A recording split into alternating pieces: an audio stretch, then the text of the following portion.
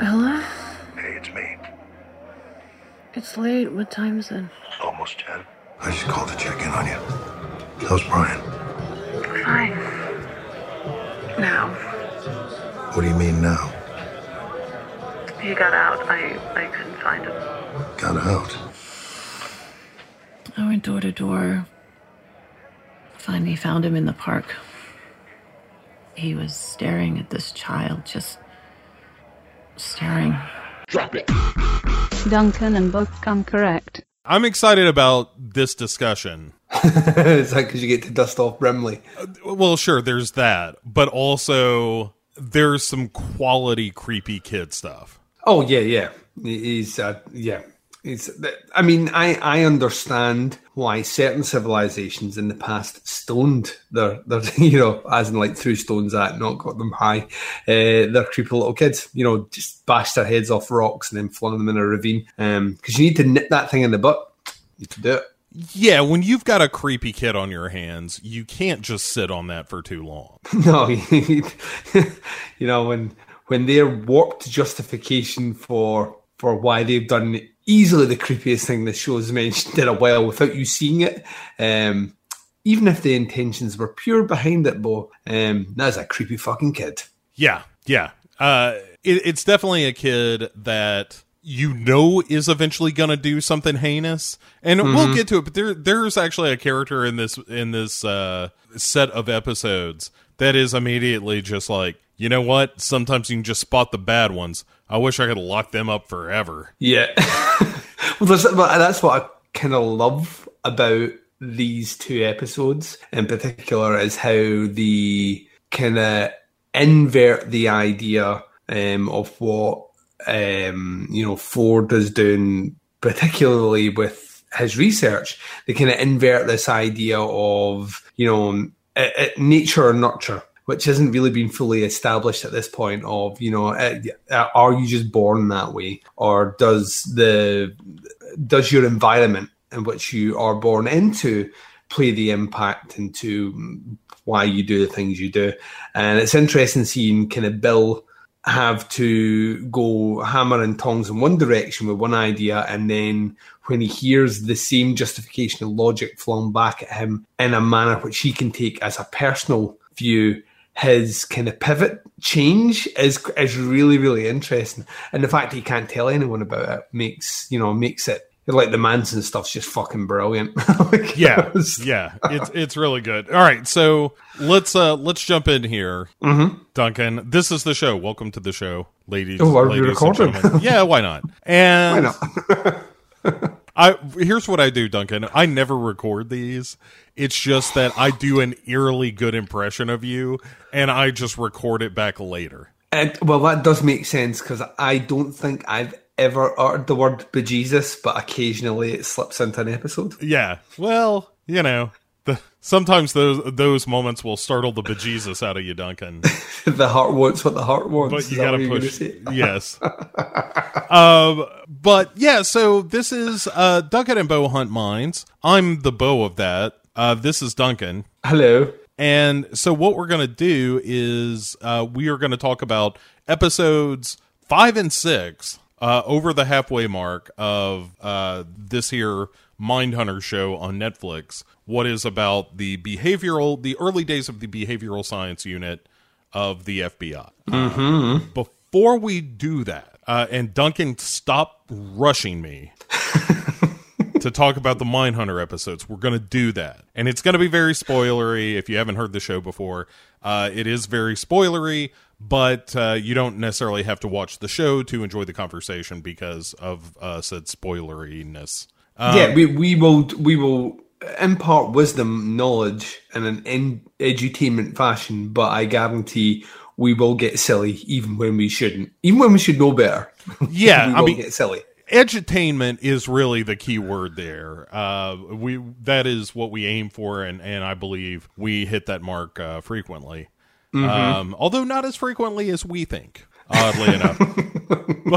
But you mean every sentence isn't solid gold? I don't know about that, Duncan. That's not what I said. Stop putting words in my mouth.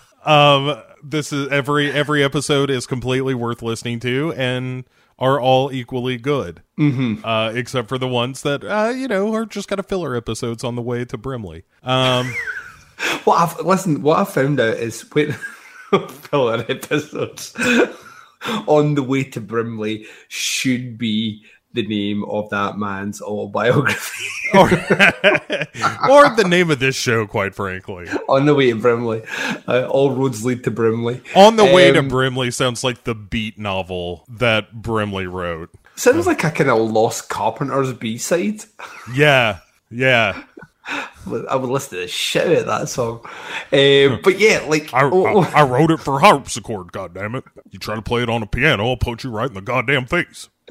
God damn it. But what I think, Bo, yes, before we jump into the conversation, which is inevitably going to be what we liked and what we didn't like, I think what we see is that I have recently found out that there are other podcasters that listen to this show, right? Mm-hmm. And they listen to recordings that, even out with this show, listen to recordings that both myself and yourself appear, right? Right. And what I realized is that we complain on recordings that we have done together, regardless what show they fall on, that we are not being invited on those shows. Those podcasters will reach out to us and then book us on those shows. Right. Because that happened.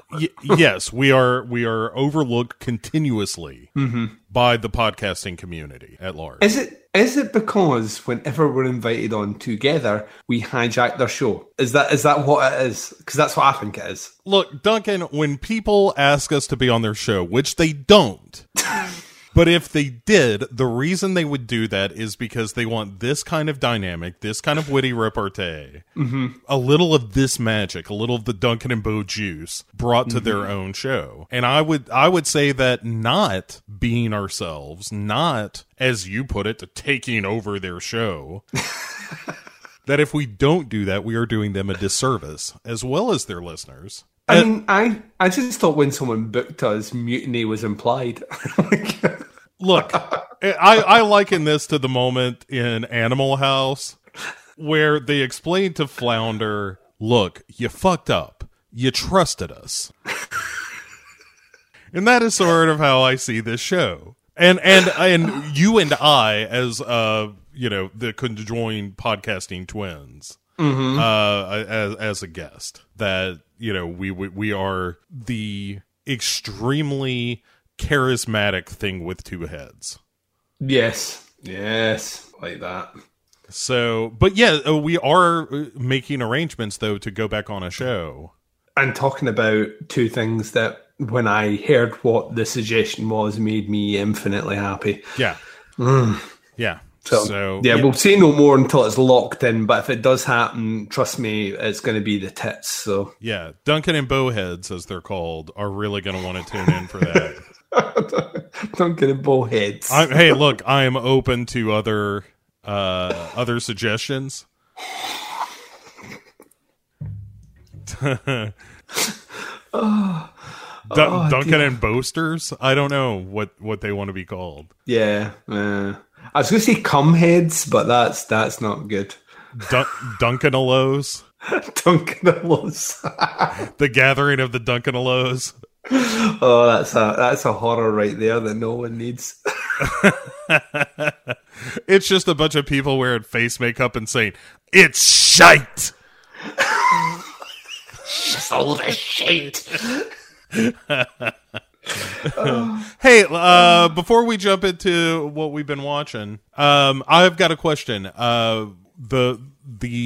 You said on our last conversation you were going to watch the John Hurt version of Whistle and I Come Faster, or whatever that's called. It's a completely different movie, Bo. You'll come if I whistle. What is it? It's like a bad Pavlov's dog experiment. You know what I mean? Whistle and I'll come to you. That's the name of it. Yeah, that's the name of the movie. Yes, I did check it out. I haven't had a chance to feed back to you. I think it's really good. I think it's worth your time. It's about the same length as the original.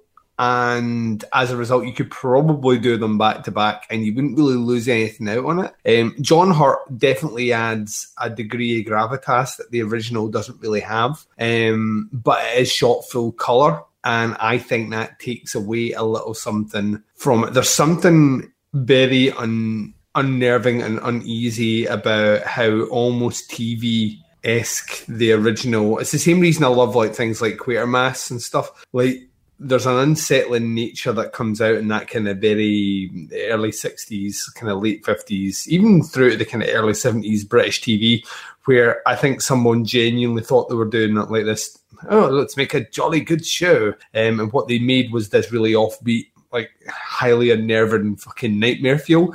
I would suggest you check them both out. I think when it comes to awarding critical points, the John Hurt version, the adaptation he's in, is infinitely better in terms of acting, pacing and stuff. But in terms of leaving you on nerve, the original, I think, is the creepier of the two. And the big kind of reveal in the movie in the original one has more impact, even though I think John Hurt acts better in it. There's something in that original that just like, it's the way the guy interacts. It's not the best acting, but it's more believable, if that makes sense. Yeah, I'm with you. Yeah, all right.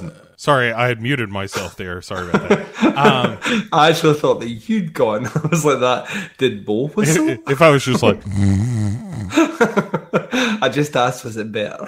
It's a yes or no answer, Duncan. Jesus Christ, I didn't want your college thesis.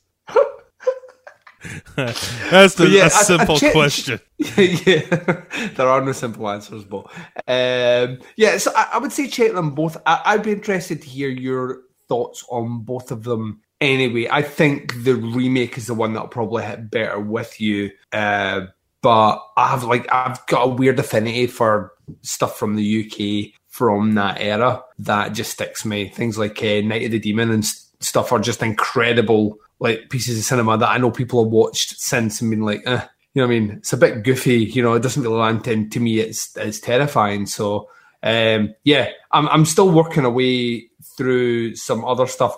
I watched a little movie, which I'm giving away pretty much my whole fucking list.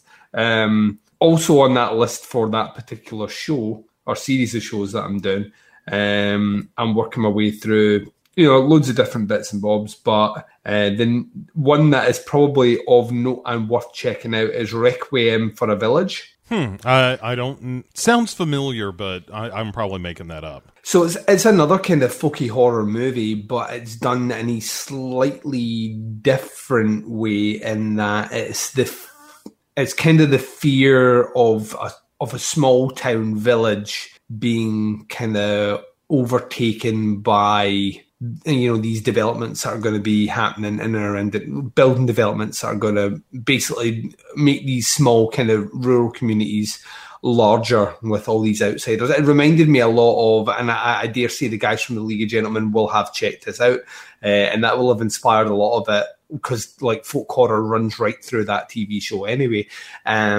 But it was really quite interesting. There's one or two scenes in that as well where I'm watching it going like no one gave a fuck in the 70s in the UK. They were just out to me, because a lot of people, like, even without going all, you know, kind of thesis level horror again, the general consensus is that horror was middling, you know, until things like Last House on the Left or the Texas Chainsaw Massacre really put Danger back, and then it was this race to see who could do the most upsetting like cinema in the kind of late 70s.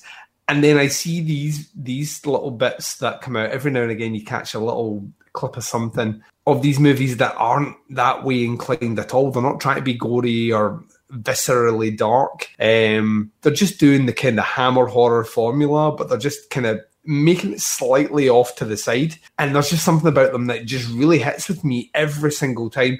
And it's one that's worth checking out as well. You will be able to find it on the YouTubes. It's up there. But it's a fascinating little one, which I had seen once before many years ago on TV, and coming back to watch, I was like, yeah, there's like, no wonder, like, everything was just a bit weird in the 70s. It was all the drugs. It was the drugs and the disco. But it must be that there must have been a sea of filmmakers who were just out their tits, because it's the only way I can describe half of what it's like. If you watch something like the Stone Tapes, Quatermass Experiment, through to things like on British TV in the 70s, you had things like Tales from the Unexpected, which was all based on Roald Dahl short stories, which are all fucking trippy and terrifying. Yeah, like just the UK was a weird place in the 70s, like really, really weird. And you like checking out all this shit. And that's before you hit things like Wicker Man or Deathline. There's just a lot of weird shit. Shit, what is the one with the furry bones? Oh shit. Excuse me. It's one of the unholy trinity. It's Witchfinder General. Blood on Satan's Claw. Blood on Satan's Claw. Yes. Yeah, where everybody starts growing the fur that's going to come together to make a new demon. That movie's fucking bananas. It's absolutely out of its face, like from start to finish, and it's I find it all like really weird and really unnerving and infinitely fascinating. So, I'm going to put that in as one of the things. I'm going to put that in as one of the things I watched that I thought was like good. I don't actually have a bad for this episode. And what I'll do is I'll just pivot into one that hopefully you've seen, so we can kind of talk about. Have you seen that chapter 2? I haven't. Right, then I will keep this succinct, and then we can maybe delve into a bigger conversation in the next episode. Next episode, I'll explain myself in a moment, but yeah, give me a non-spoilery overview. So I think its heart's in the right place. I think its casting is really strong. I think the dynamics they do jumping between the kids and the adults works really well, and they use a couple of techniques which I think are really, really well done. I think it's needlessly overlong, which I felt was going to be the case before I went in. I think you could trim out maybe 20 minutes, maybe even half an hour. I mean, when I watched it, I didn't feel at the end of it that it had wasted my time. I just felt like it was baggy in sections. It didn't have the same kind of pacing that the first chapter had, because that first one moves at a whip from start to finish. I think Pennywise is great in it. I think there's a couple of scenes of kind of those kind of dream horror things that is done really, really, really, really well. And yeah, I think it's I as it stands just now, I prefer chapter 1 over chapter 2.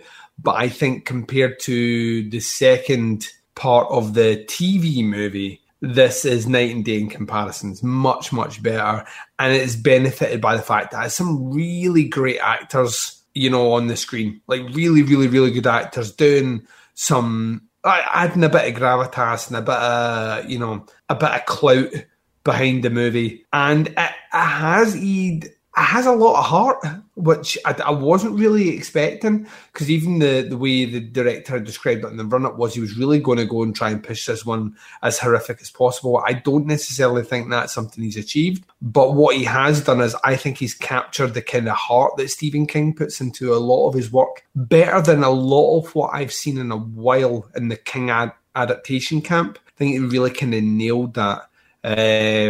So yeah, I think I gave it a 4 out of 5. I think on subsequent watches that might drop down to a 3.5. But it was entertaining. It'll make a bazillion pounds at the cinema, and it's definitely worth checking out. I know a lot of people were doing the double bill thing, and I was going, well, we spoke about this off air. I was scheduled to do that, and then that kind of fell through. I didn't watch chapter 1 before going to chapter 2. And actually, I think that's maybe the best way to go into chapter 2. I think if you watch chapter 1 and go right to chapter 2, I think you maybe carry over more complaints into that second half. I'll be really interested to hear what you made of it, because me and you were about the same on that first chapter, and I stand by. I will be surprised if chapter 2 makes my top 20 of the year, but it's certainly one that I'm interested in talking about, because I just think that there are so many ways they could have completely shat the bed, and the fact that they didn't is kind of testament to the fact that the guy really enjoys the story, and he has like a lot of involvement with like Stephen King, heavily involved with the adaptation and stuff. So I think that's kind of benefited it. The only other thing I will say is during the screening of it, there was the first full feature trailer for Doctor Sleep, and that looks fucking amazing. Like, it was introduced by Stephen King and Mike Flanagan, which was like, you've already won me over. Like, you could literally just show like a blank screen for the next 2 minutes and I'm already going to think it's amazing. And then they showed like that movie's just going to be fucking incredible, and November can't come around quick enough. So, all right. Here's the thing. I wanted to go see It Chapter 2 on a date, and we decided, hey, let's watch the first one again before we see the second one. And just my schedule being what it's been lately, we weren't able to do that until Sunday night. So we're going to see Chapter 2 either tomorrow or Thursday, one of the two. I look forward to hearing your views on it. Yeah, but I will say I enjoyed it. That's, I think, the third time I'd seen it, because I saw it twice in the theater. I saw it once by myself, and then saw it with some friends, and then I haven't seen it since, and watched it again the other night, and probably enjoyed it more that viewing than I ever had. Yeah, it's a movie that I think is just fun. You know what I mean? It's tragic in parts, but it's a fun horror movie. Yeah. It does what big budget horror should do. First and foremost, above all else, it should entertain. And It Chapter 1 does that. I think It Chapter 2 does it as well. I just feel it's a bit bloated in parts. So, I'm going to see it again tomorrow. Me and my wife are going to see it tomorrow. So I'm interested to see if, an almost 3-hour viewing, 2 days removed from an almost 3-hour viewing, will make me more critical of it, or if actually, now that I know what the pacing of the movie is, I might enjoy it more. I genuinely don't know, but I do. I'm really interested to see what your views on it, because, like I say, when we spoke about Chapter 1, which was on Duncan and Bo, come correct, I can't even remember what TV show we're talking about at the time, but maybe Twin Peaks. When we spoke about it then, we were weirdly on point with pretty much everything, even down to like specific scenes where like you were like, I watched this scene, I was like, is it this scene? You were like, yeah. And I was like, how fucking good. And you were like, it was brilliant. So I'll be interested to see if we marry up again on that, or if, I'm overly critical and you're not, or vice versa, which is entirely possible. Yeah. We're usually pretty close. But yeah, the stuff that bothered me in the original It, I don't think bothered me as much this time around. There's that scene where they kind of lay out the exposition, and all those kids take a turn just not being great actors for a scene. And you're just like, oh God, I just want this to be over with. But you're right, it moves at a good clip, and it's I forgot how quick you're out of that scene. It's still not good, but it gets you out of there pretty fast, and you're not lingering over it. Yeah, which is the main thing. And that movie remains a little bit mean-spirited in a way that I really appreciate. Oh yeah, we spoke about like there's a scene in Chapter 2 that we can speak about as well, which they're seen with a kid, and I'll go no further into it at all, which I felt was incredibly mean-spirited. Like the whole device is nightmare fuel, like absolute nightmare fuel. So yeah, like I say, I'm interested to check it out again, but I'm interested to hear what you thought. But even more interesting is my thoughts on what you may have seen in the last week or so, which was good and bad. So hit me with it, Bo. What's your good and what's your bad? Well, I'll tell you. My good would be the Planet of the Apes. I watched the original Planet of the Apes for the first time in, God, I don't know how long, Duncan. Probably 25 years. Wahlberg is so good in that movie. Oh, you son of a bitch. But so going back, here's the thing you'll forget about Planet of the Apes, the original Charlton Heston and Roddy McDowall and Kim Hunter film. Is Charlton Heston is a complete misanthrope. In that movie, like when they just in general he is, but in general, yeah, but when he crash lands on that planet, and the other thing you'll forget is there's a solid like 20 minutes of them just wandering around after they crash, being like, where the fuck are we? It looks like a big desert. Let's just wander through the desert for a while and chit chat about the nature of humanity, which is what happens. And but Charlton Heston the entire time, when they're like, the other astronauts will be like, we gotta find some food and some water and see if we can repair the ship, and he's just like, you don't get it, do you, you dumb son of a bitch? While we were sleeping, everyone you ever knew has died and turned to dust. It's 2,000 years after we left. Everything you ever loved is gone. Just get used to it. And like you're just like, listen. right, thanks. And you're just like, the fuck, man? Like, how about you lighten up, Taylor? We're all in this together. And it just anytime somebody's like, well, maybe we'll find civilization, it just, from the cheap seats, Heston will just be like, ha! Not a chance. Whatever civilization we find is sure to be all about painful sodomy. It is one of the first Committee 2 film roles which generally could be described as a get off my lawn.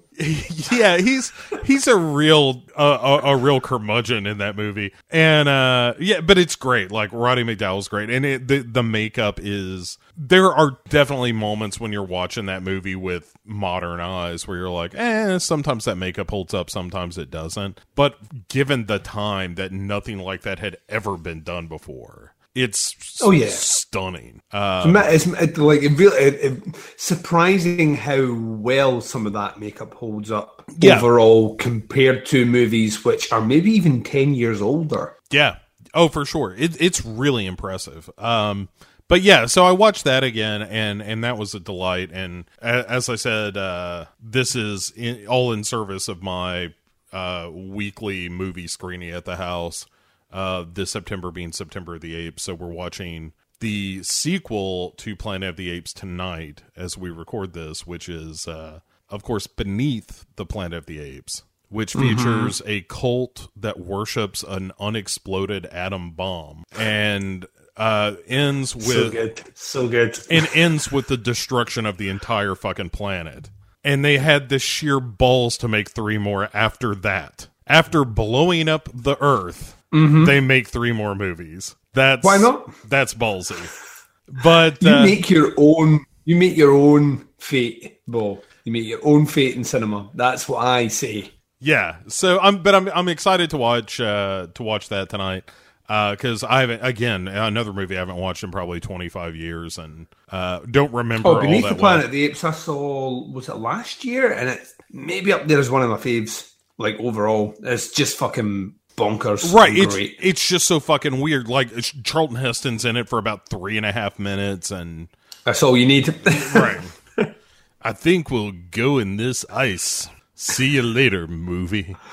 Yeah, like Charlton, we're thinking about maybe cutting your scene out if you would just like to give us that script. No, from my cold dead hands. No, right, that's all right then. My understanding was more like, hey, we wrote this sequel and you're all over it. And he was just like, how about instead you lick my Heston balls?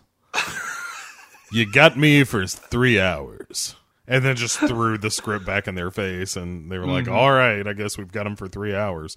But I think the deal he made, in fact, was like, at the end of this movie, the world blows up. I don't want to do another one of these goddamn ape movies. Which is that you would think would be a clause in a contract, which would be undisputed. And like you say, the fact that they make movies after, it's just like, yeah. Well, you're gone, but... Here we go. Right, and I think it's the third one where it's like, oh, we're going back in time. Yep. And yeah, like, geez, a movie makes money. They'll figure out a way to make it. Oh, yeah, life finds a way, as Jeff Goldblum says. Yeah, life finds a way. So, but I'll here's the bad, and it's not even really that bad. I started watching that Carnival Row television series. Yeah, my interest has been piqued about this because Amazon has spent like £1 bazillion telling me I should watch it. Yeah, I'll tell you, I watched an episode and a half, and I was like, I think I get it. I think I get it. I don't need to watch it anymore. I think I'm good. I think I see what's happening here. Orlando Bloom sees dead people. Is that what you're telling me? Yeah. No, it was very much a show that, like, the first episode, I was like, oh, so this is an extended allegory about America's immigration problem. Yeah. Okay. And then I got through about half of the second episode, and I was like, oh, this is still an extended allegory of America's immigration issue. And it's, I'm not going to say it's ham-fisted, Duncan, but a pack of dogs follows that show wherever it goes. Lured by the sweet, sweet smell of ham. Yeah. So, a guy that I work with was like, you should watch more of it because it goes places and there's some interesting stuff. But it really was one of those things where it's like, oh man, like if you think any of this is clever, this is just the most like film student bullshit that you ever saw. Of like it's just such a one-to-one sort of analog between like, oh, there's this part of town where all the magical creatures live and all the white folks don't want to go there because it lowers property value and shit. Like that's genuinely a thing that is talked about, of like, we don't want one of these fairies moving in next door because it'll bring down the property value. Which would be great if it were played for laughs, and it's not. Is it because is it based on a series of books? No, it is just somebody sat down and wrote it, Duncan.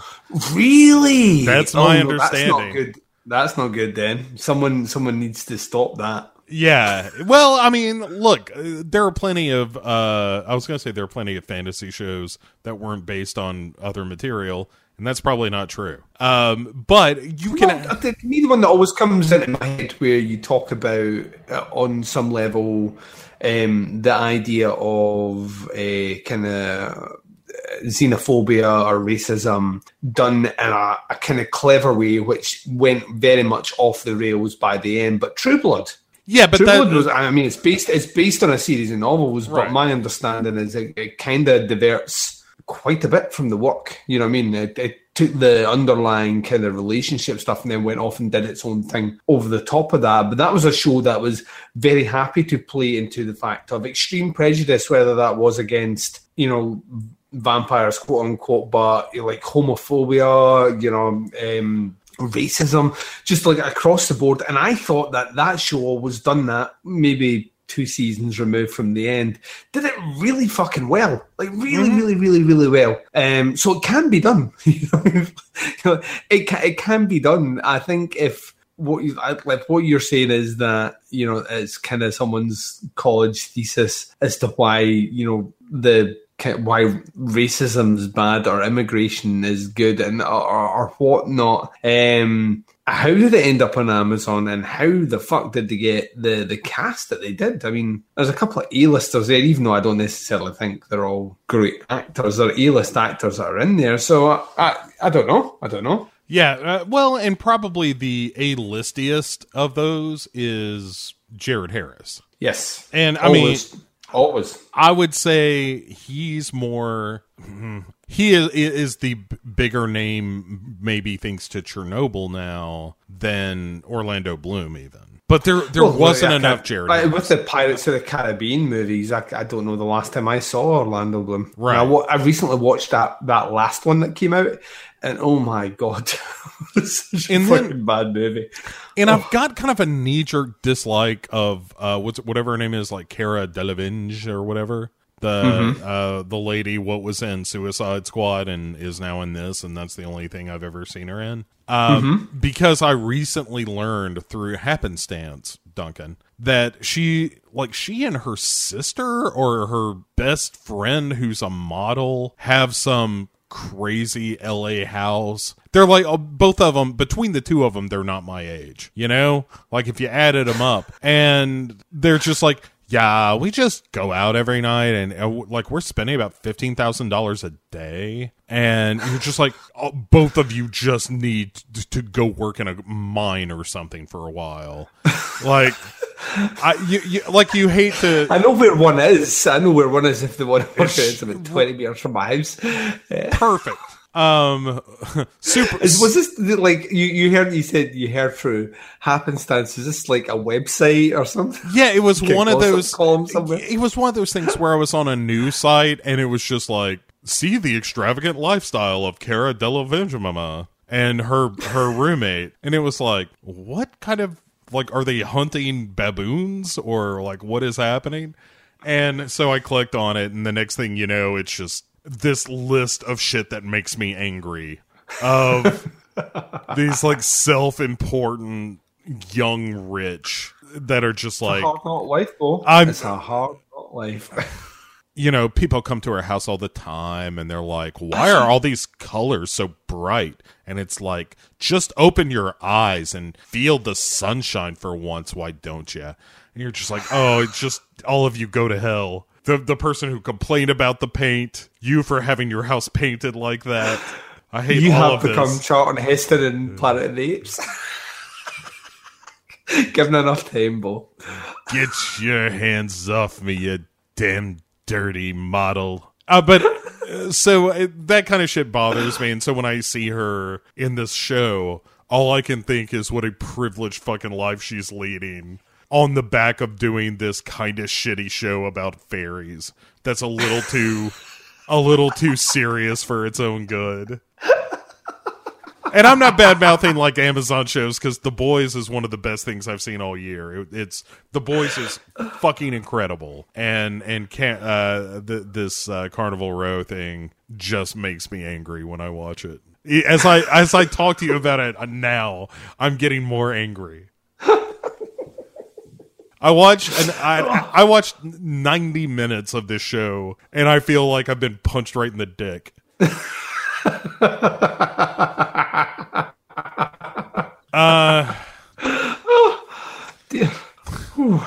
So, you know how fucking stupid Legend is, that movie? Like, I'm not talking about the Tim Curry scenes. Obviously, those are incredible. But everything else about Legend is real shitty. And yeah. It's like, take Tim Curry out of Legend, and then that's the show. And you're just like, ugh. Well, this feels like it's missing the thing that would make it okay to watch. This looks like it's missing the thing that has my interest. Right. The only thing good about the movie Legend is when Tim Curry shows up and, you know, talks about darkness. And you're like, this is fucking rad. And then you cut to Tom Cruise and his unicorn pal, and you're like, oh, this is unwatchable bullshit. How that is the most whiplash inducing movie there is, because every time Tim Curry is on screen, it is one of the most rockin', most metal movies ever made. And as soon as he leaves the screen, it's like, what in the fuck is this shit? I can't watch these terrible goblin people croaking at each other is hideous, and these little dwarf people, I don't like that either. They're a bunch of hairless Ewoks. I'm so happy right now. Uncovered some real prejudices today here, Duncan. Oh, it's been a while since I've had a really good bull rant. Oh, it makes me so happy. Oh man, yeah. The both Carnival Row and the movie Legend can suck my ass. With the exception of the Tim Curry scenes from Legend, which can do whatever they like with my ass. Oh dear. Oh, I need a drink. So Mindhunter is the show we are here to discuss. And Mindhunter, like I said, we are on episode 5 now.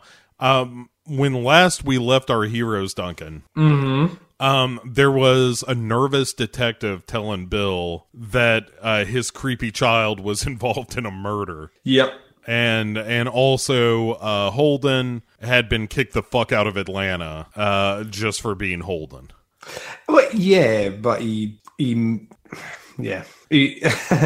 kind of brought it on himself, Bo. Yeah, well, we all saw what was happening, and he didn't. Right. Well, as Holden often does. Like, Holden is a guy that will be his own worst enemy most of the time. Oh, yeah, definitely. He's a very intelligent man, but that doesn't equate to street smarts or knowing how to play the game. Playing the game, Duncan. That's what it's about. Speaking of playing the game, episode 5 of Mindhunter begins with Dennis Rader, a.k.a. the BTK killer, digging a fucking hole in his backyard. And anytime you see anyone digging a hole in their backyard, something has either died or is about to die. Yeah, before we lean too heavily into this, have you ever seen the real-life photos from this? Of the box with the mask and stuff? Yeah. No. I thought that was fiction. No. They are real. They are online. You will find them. They are his Polaroids that he took of himself wearing the doll mask, tied up in a box, dug into the ground. They are nightmare-inducing, which is some of the most unsettling shit ever fucking committed to camera. Yeah, he did that. So when they opened with this clip, I was like, oh, hello, darkness, my old friend. Yeah. Here we go. Yeah, he's just like, God, stupid wife makes me bury my doll mask. So we leave that happy family to go to another happy family where Bill and Nancy are just sitting around the kitchen table trying to figure out what the hell is going on with their creepy kid. And Bill is just like, hey, this kid might be rotten. Maybe we got a bad one. And this kid might be fucked. Yeah, and Nancy's like, no. Brian was trying to tell them, like to put him on the cross so that it would bring the kid back, and he didn't actually do anything. And Bill's like, oh no, Nancy, this sounds like a whole lot of coulda, shoulda, woulda going on with Brian here. And Nancy, we can forgive Brian if he, I don't know, befriends an aging scientist who creates a DeLorean time machine car to go back in time to save the child, but tying him to a cross in a ritualistic manner, maybe not. Well, and Nancy is like, the other kids were the ones who were doing it. He just was, like, they're bullies, and he was just too scared to do anything. And the phone rings, and Bill's like, we're going to talk about this in a minute, Nancy. And gets the phone, and he's like, look, I got a family thing happening here. I can't really talk. And then you hear him go silent for a second, and he's like, all right, I'll get my things. And Bill's really great at not protesting things at all. Right. Yeah. No, somebody gives him some shit, and Bill is immediately like, that's probably true. But he's like, hey, I need to go in. That's Gunn. Ted is calling him in, and Nancy is not pleased about this at all. But no, because their kid's weird and creepy, and fucking there's a small child dead, and right, and you don't want to be left alone with this creepy Brian kid in the house. Yeah, Brian has morphed since the last time we saw him now. Whenever he walks into a room, he gets Damien-esque Gregorian chant in the background. He said dominoes. Right. He's a creepy fucking kid. There's a scene coming up later on, which, I mean, where I sort of was like, oh, someone needs to put that kid down. Yes, we'll get to it. But yeah, so Bill is just like, well, I hate to be the one to break up this party, Nancy, but I got to go to the office. And he meets Gunn there, and Gunn is like, the fuck, Bill? And he's like, oh boy, here it comes. And he's like, why didn't I know about this Atlanta situation? And he's like, the Atlanta situation? Oh, the Atlanta situation. Oh, yeah, that. Yeah, totally my fault. My bad, Ted. I mean, Chief Gunn or whatever. And he's like, Bill, don't let this happen again. I don't want to get blindsided by this bullshit. You're supposed to be taking care of Holden. And Holden can't speak without pissing somebody off, which is why I need you there. And he's like, totally not a problem. Not going to happen again. Sorry about that. And Gunn gives him one of those. This can't happen again, Bill. And he's like, you got it. So much of this season, as it happens, is just like, at what point is Bill gonna snap? Because he is dealing with some shit. Oh yeah. Like you can still like, it's gonna go off. Yeah, and everyone's gonna feel it. Right. It's gonna be like Nicolas Cage from The Wicker Man, just like pounding his badge on the counter. He's just like, all right. Women. Right, running up to somebody and just haymaker to the jaw. Yeah, asking people how it got burned when nothing's burned at all. How'd the dog get burned? How'd it get burned? How'd it get burned? How'd it get burned? God, that movie is so good and terrible. Like, it's awful, but it's also wonderful. So Bill then goes to talk to Holden, and he's like, hey, what the fuck, man? Gunn was just crawling all up my ass about what happened in Atlanta. Why didn't you call me? And Holden's like, hey, man, that happened fast. Jim said it was going to be okay. Like, I was trying to be cool, man. I'm being good Holden now. And then Bill basically yells at me and it's like, from now on, you shut your mouth until we've done some honest to goodness groundwork. And then he marches out of the office, and Wendy kind of follows him out into the hallway, and where he is immediately just smoking and thinking about how he can fake his own death. And and Wendy is like, hey, are you okay? Because you look terrible. And he says, look, Wendy, I know I'm responsible for Holden. It was my fault. I'm going to get better at this, but I need to take the rest of the day. And she's like, that's cool, man. You do what you got to do. And you don't worry about it because, like, hey, we're keeping up with the backlog of interviews. Me and Greg did the last one. And there's a great moment where he's just like, did you just say Greg did it? Yeah. And she's like, well, he was a little hesitant. And he goes, he shit the rug, didn't he, Wendy? And she's like, well, the transcript will be ready and like tomorrow. And he's like, I'm looking forward to it. I love a good laugh. Like no one's happier than, the realization that fucking Greg shat the bed than Bill. We were over the moon when it happened. We couldn't have been any happier, Bill, but like, there's one man that's going to derive a bit more satisfaction. That's Bill. Yeah, because Greg was pretty fucking awful. He was absolutely terrible, and it was a joy to behold on the screen. Yeah, and I like the fact that Bill immediately knows, like, he fucked up, didn't he? He was awful. He's a real piece of shit, wasn't he? Because that's what Greg does, Wendy. He just sits around being a piece of shit. Fucking piece of shit. Well, I want to take a bit of time here and acknowledge that on the Flick chat for Duncan and Bo, come correct, I have been overjoyed with the amount of support we've had in our Fuck Greg campaign. It's been kind of amazing. Yes, that 100% correct. Look for Legion Podcasts, all one word, all lowercase, and plural, over on Flick Chat, and you can find us talking about Greg. Really. Greg is terrible. Fucking Greg. Fucking Greg. And so we leave this like, Greg's not even in the room, and he's just a piece of shit. And then we go to Wendy and Kay, Wendy's bartender would-be girlfriend. Mm-hmm. And they're driving to a movie, and Wendy is just me in this scene. And me. Like, I was getting stressed out watching this scene, Bo. Well, they're pulling up, and Wendy is like, we're going to be late. We're going to be late, and we're going to miss something. And Kay is like, no, we might miss the trailers. It's going to be fine. She's like, nope, by the time we go to the concession stand, we are going to miss something. And then Kay does a real jerk move where she's like, all right, let's just park the car. Turns out I'm one of the slowest parallel parkers. So this is definitely going to take some time, and we are definitely going to miss something. And that just makes me want to peel my face off and then fucking eat it.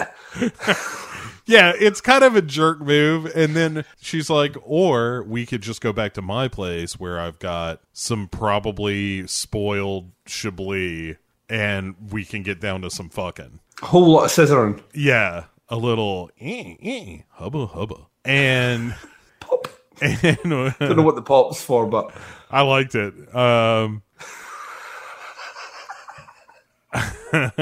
And Wendy's like, absolutely, let's go fuck. yeah. Which they do. And Wendy has a good come. She does, yeah. Yeah, like you get an outside the building, hearing her conjugate the verb. And then we cut inside where Kay is like, yeah, you like that, right? I'm going to go, I don't know, the bathroom or something. Whatever lesbians do after good lesbian sex. And Wendy, I just don't know. I'm not like, it's not a judgment. It's not my thing. Surely it's knitting. Don't they knit each other's scarves? Right. I mean, I don't know. Buy a Subaru, whatever it is they do. Buy a Subaru. Every time they have sex, well, that's a lot of Subarus. I'm just saying. I'm saying I don't know, Duncan. I don't know how it works. But Wendy is looking around the room and she sees like, oh, there's still a moving box pack that hasn't been unboxed yet, and the plant hanging up is dead, and there are all these signs of like, well, she's a little scattered maybe, but she gives Kay a lot of credit for leading this authentic life, and that she actually says like, I admire what you've done, and you're very brave, and all the shit you say to somebody at the beginning of a relationship. And yeah, to get more Subaru sex. Right, Subaru sex. And so Wendy is asking Kay about her kid, and she's like, oh yeah, I'm going to see him this weekend. We're going to go to this, AA baseball game, which sounds like fucking hell on earth to me. Oh, it's baseball and it matters even less than Major League Baseball. Ugh, why are you even bothering? But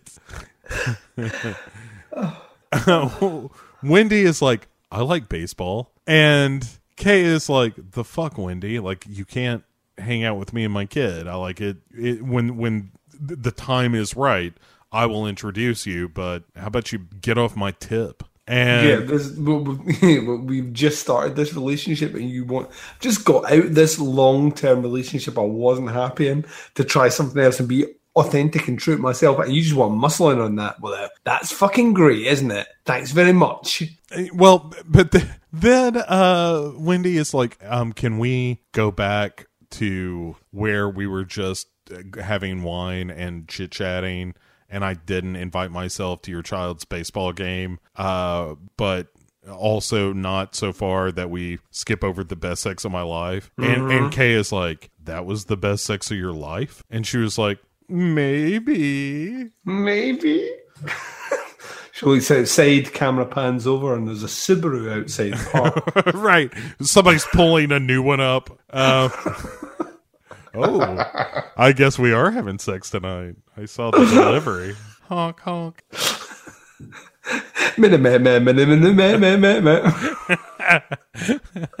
That it does that sound because she goes down on her for that orgasm. That's exactly how it goes. Below the Mason-Dixon line.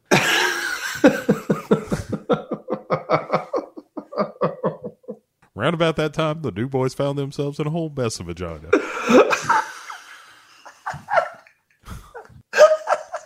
That's what I call a slippery situation. We'll be right back.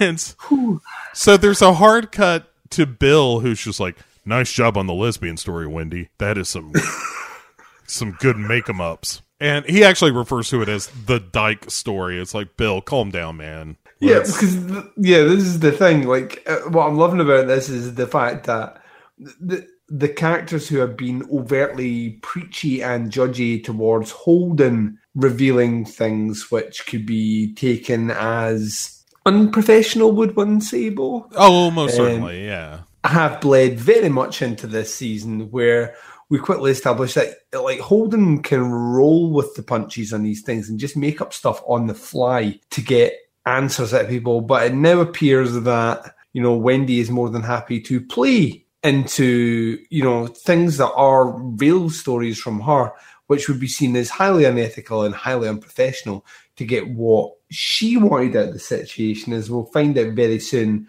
Bill is going to let certain things cloud his judgment as well.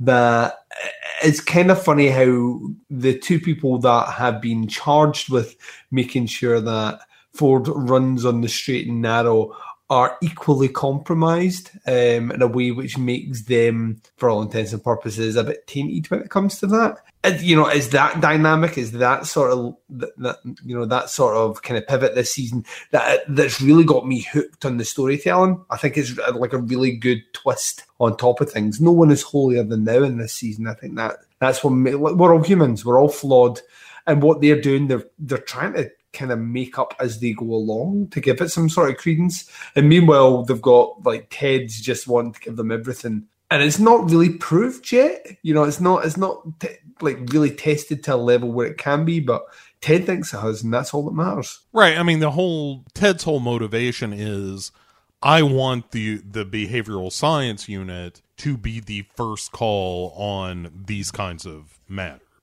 Mm-hmm. And that's going to help him politically, and you know, certainly in theory is going to help solve crimes and whatnot. But like, Gunn is very much a political animal, mm-hmm. as we will see throughout these episodes in particular. And yeah, so everybody's looking out for themselves to some degree, and everyone has an ulterior motive and or the big secret that they're keeping from everyone else.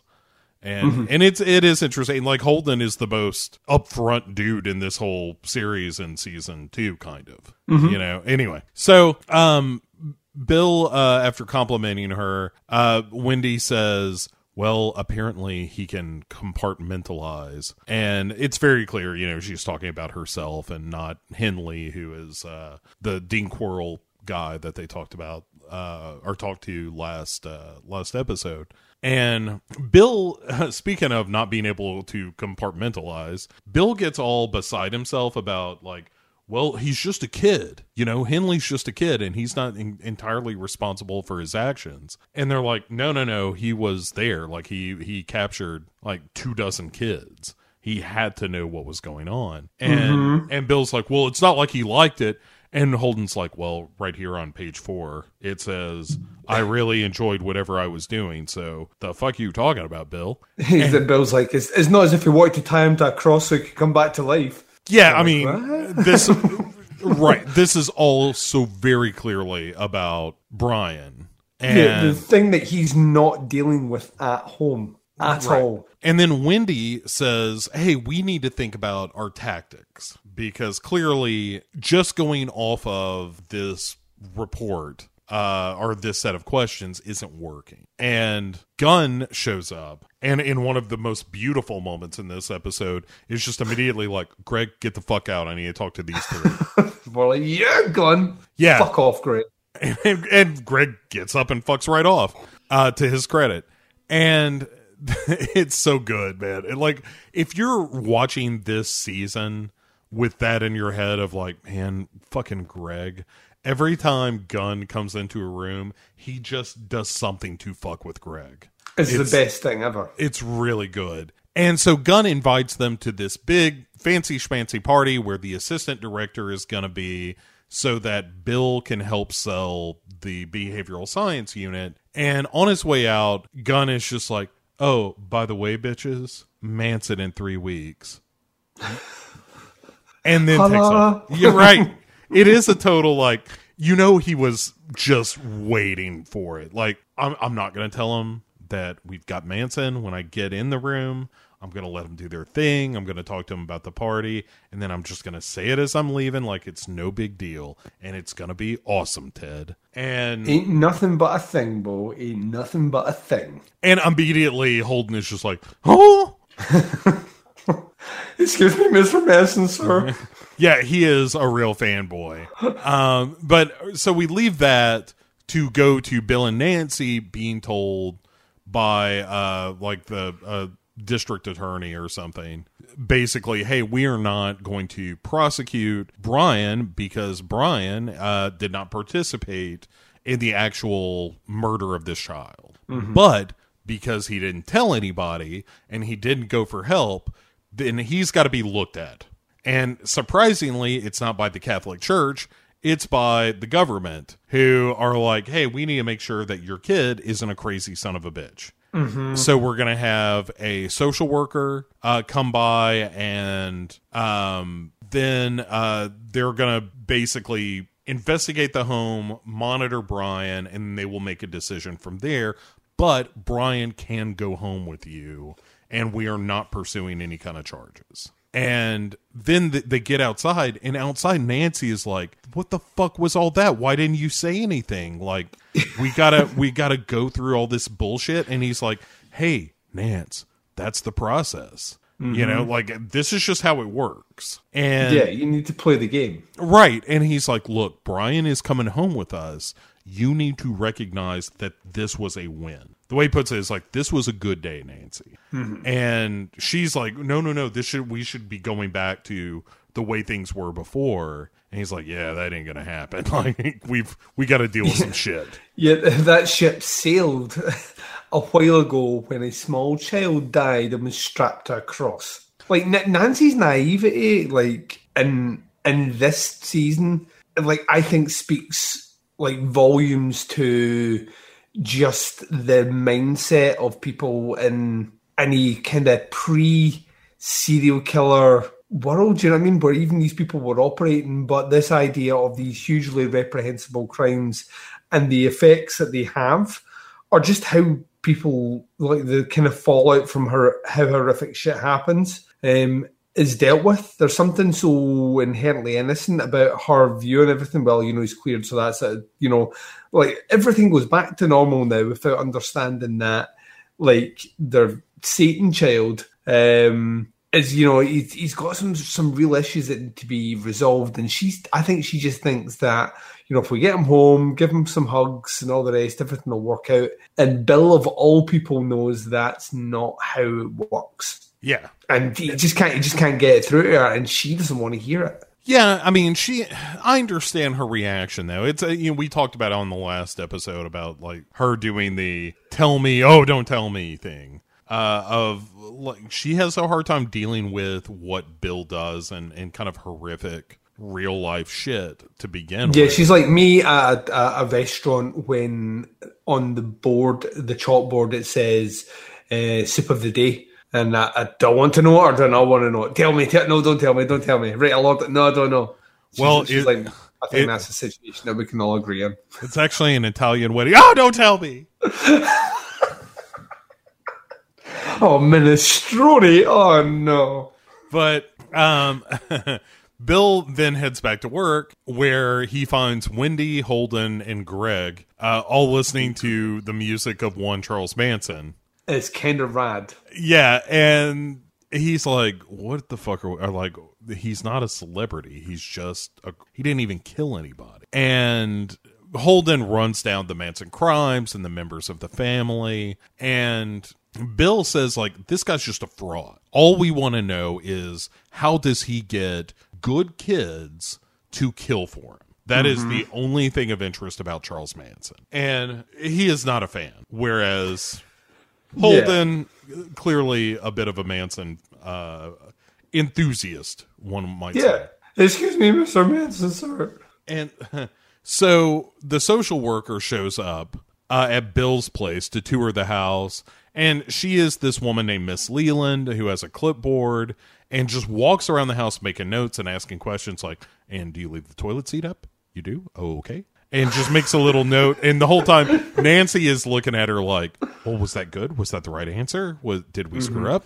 And at one point she says, like, well, how do you punish your child? And Bill's like, well, you know, we send him to his room, shit like that. And she's like, do you ever do corporal punishment? And he's like, absolutely not. And I was like, that kind of surprises me out of Bill. Bill seems like a guy who would spank. Does he though? Because like I now think he works. He's been interviewing a lot of killers who have been saying that neglect or physical abuse, regardless how you see if it is a kind of a slight slap, just to keep your shit in check, has an impact.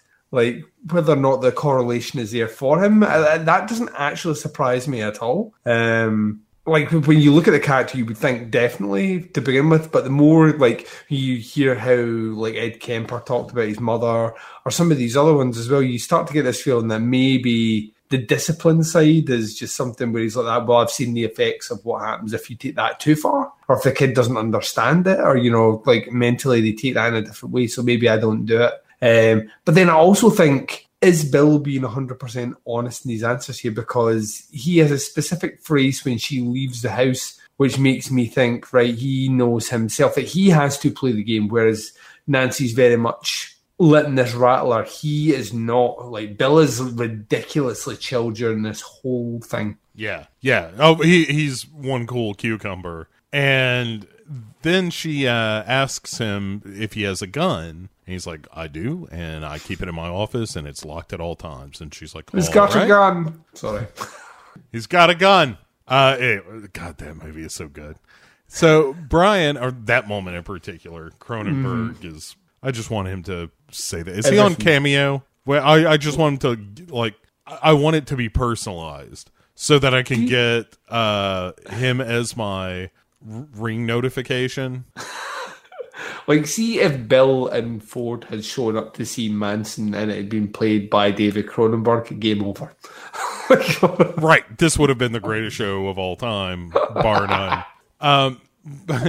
Miss Leland finally is like, may I see the boy? And they're like, yes, come out to our ritual area. I mean, backyard. To open the back door and there's just a giant pentagram being burned into the grass. There might as well be, because Brian is just swinging creepily and silently by himself in the backyard. And they're like, Brian, come meet this nice lady. And he's just like, I'm sorry, mother, I didn't see you there. Dominoes. You've brought unto me a stranger, I see. And he goes to meet her, and they're like, hey, Brian. And sometimes you wear le de temps, but not today. Yeah. You know what you look like to me, Miss Leland? In your cheap shoes and your dirty clipboard. If this season finishes with Brian just following someone up a street after phoning his mum and dad telling him he's going to have an old friend for dinner, that, this whole fucking mess are off. Right, he's calling Bill and like, hello, father. Brian, where are you? I'm afraid I can't tell you that. I won't be looking for you, father. I hope you'll extend to me the same courtesy. The world's a more interesting place with you in it, father.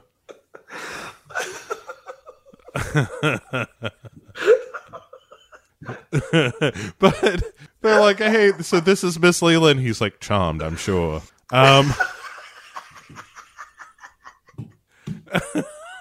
Ready when you are.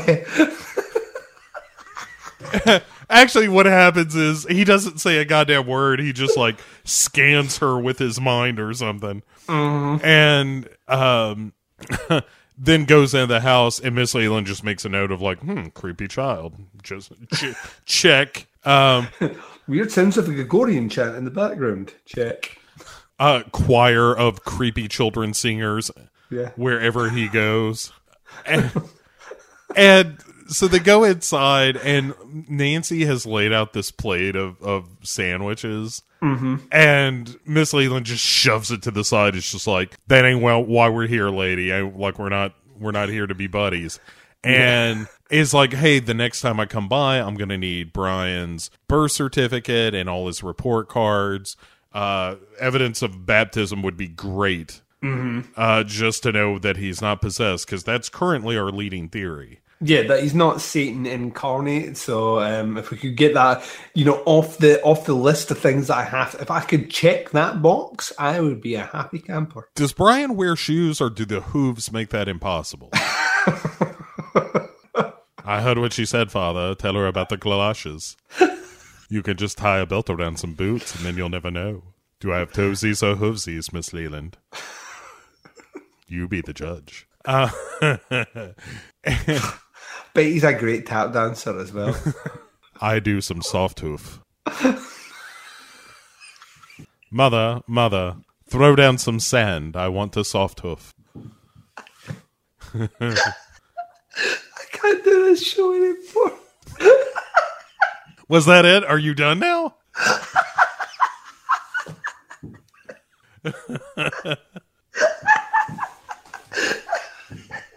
Some soft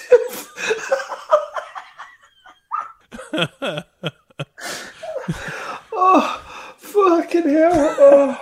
Oh, that's so good. That's so good. And but here's the thing you were talking about earlier, where like when Miss Leland is leaving, Bill and Nancy kind of see her off, and Bill says, "We do the same thing, Nancy. Walk the crime scene." Mm-hmm. And then he tells her, "Don't get too comfortable around her. She's not our friend."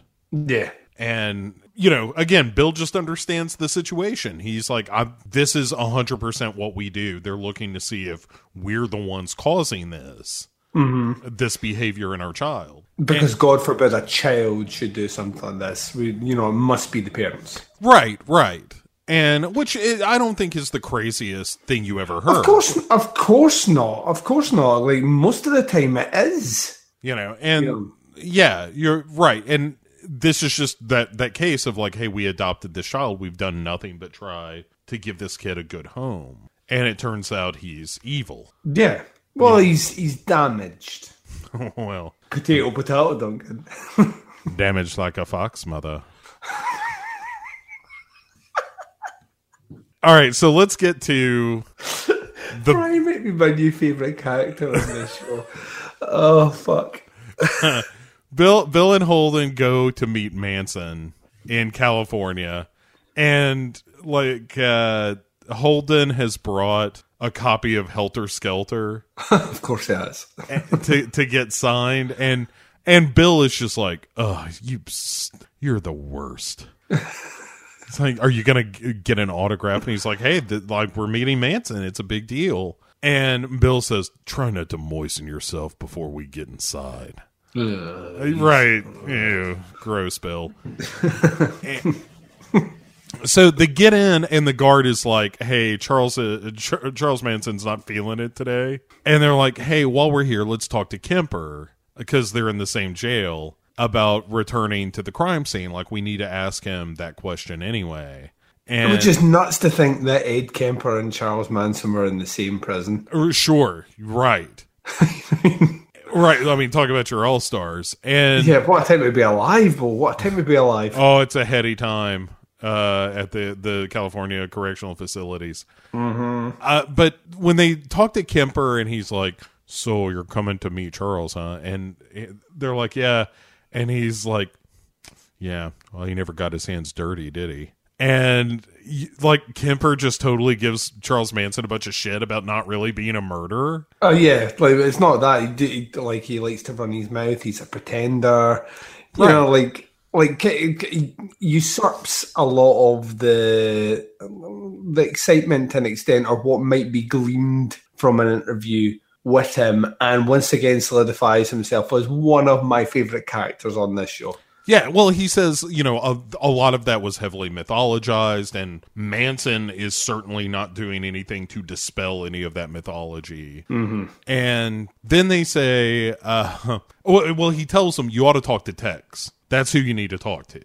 And because he was the one who actually was there for the murders. And they're like, "Well, we need to ask you something too." And he's like, "Oh, really? Okay.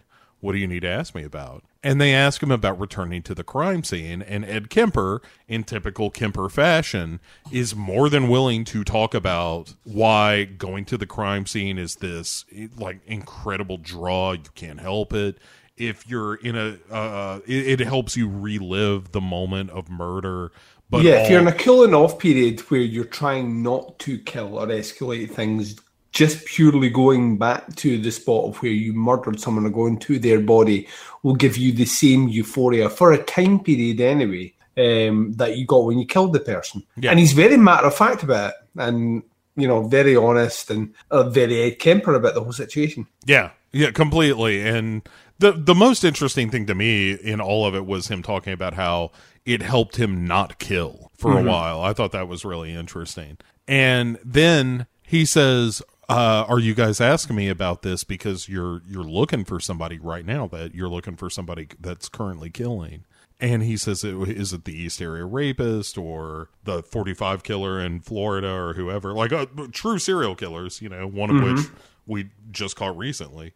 And then they're like, well, we can't really talk about that. And he's like, oh, it's somebody that nobody knows about yet. You're, like you've got your eye on somebody that the public isn't aware of. And Holden kind of gives Kemper some shit about like, hey, you're making assumptions. Like, because Kemper is telling him, like, if you want to know about this guy, he is living entirely in a fantasy world.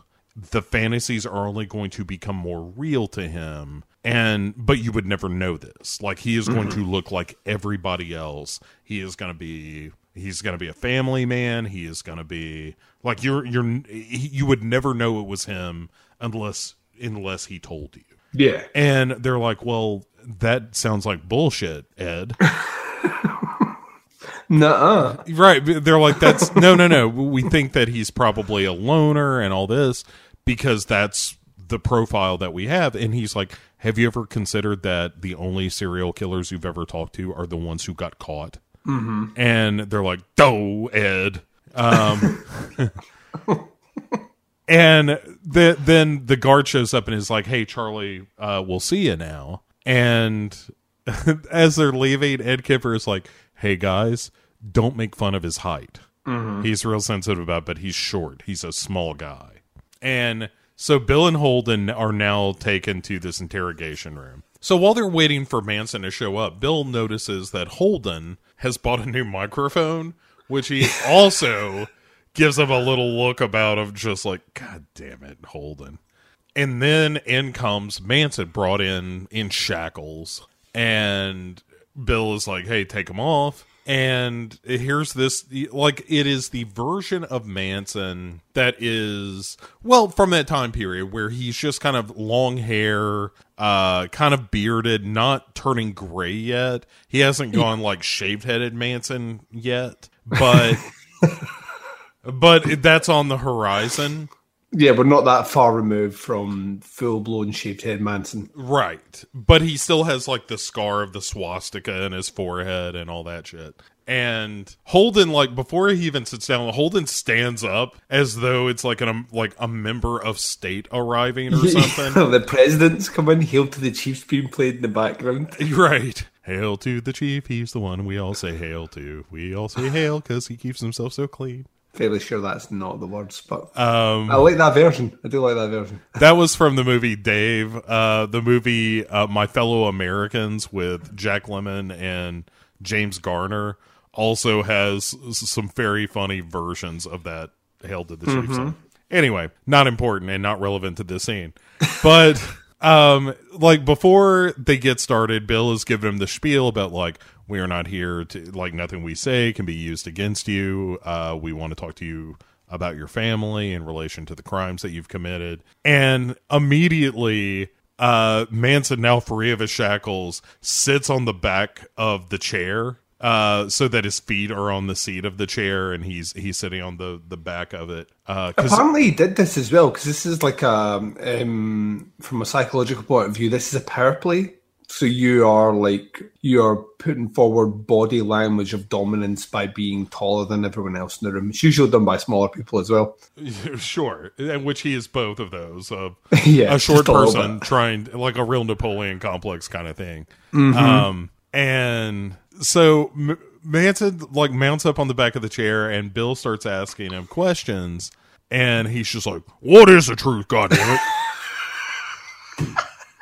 I'm here to tell you truth is simple and the only truth is now, goddammit. And they're like, well, what about all the people that, like, how did you get all these people to listen to you? And he's like, well, you mean them children? Well, those are just the children you didn't want, man. And I was the one who said, goddammit, in love there is no wrong. You need to judge the lies that you live in, goddammit.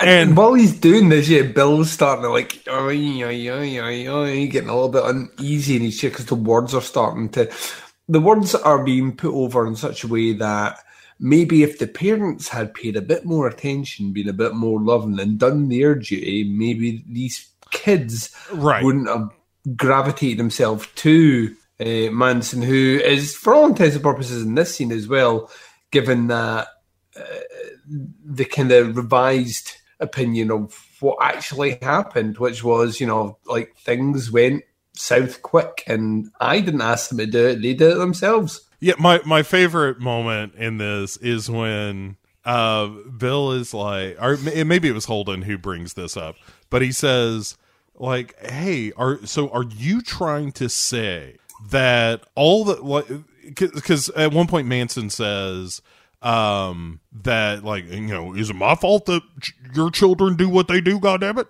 Mm-hmm. And he says about the accusation, he's like, that Vincent Bugliosi, he's a good writer, goddammit, made up a bunch of shit. And that district attorney, hold on, I gotta get this right because it's so good. That district attorney, that's his fantasies, man. That's his fears. And just hearing crazy Manson talk of stuff like that, like Ben Stiller also did a very funny bit back on the Ben Stiller show. I don't know if it was Ben Stiller or Bob Odenkirk who played Manson, but it was like letters to Manson about household tips.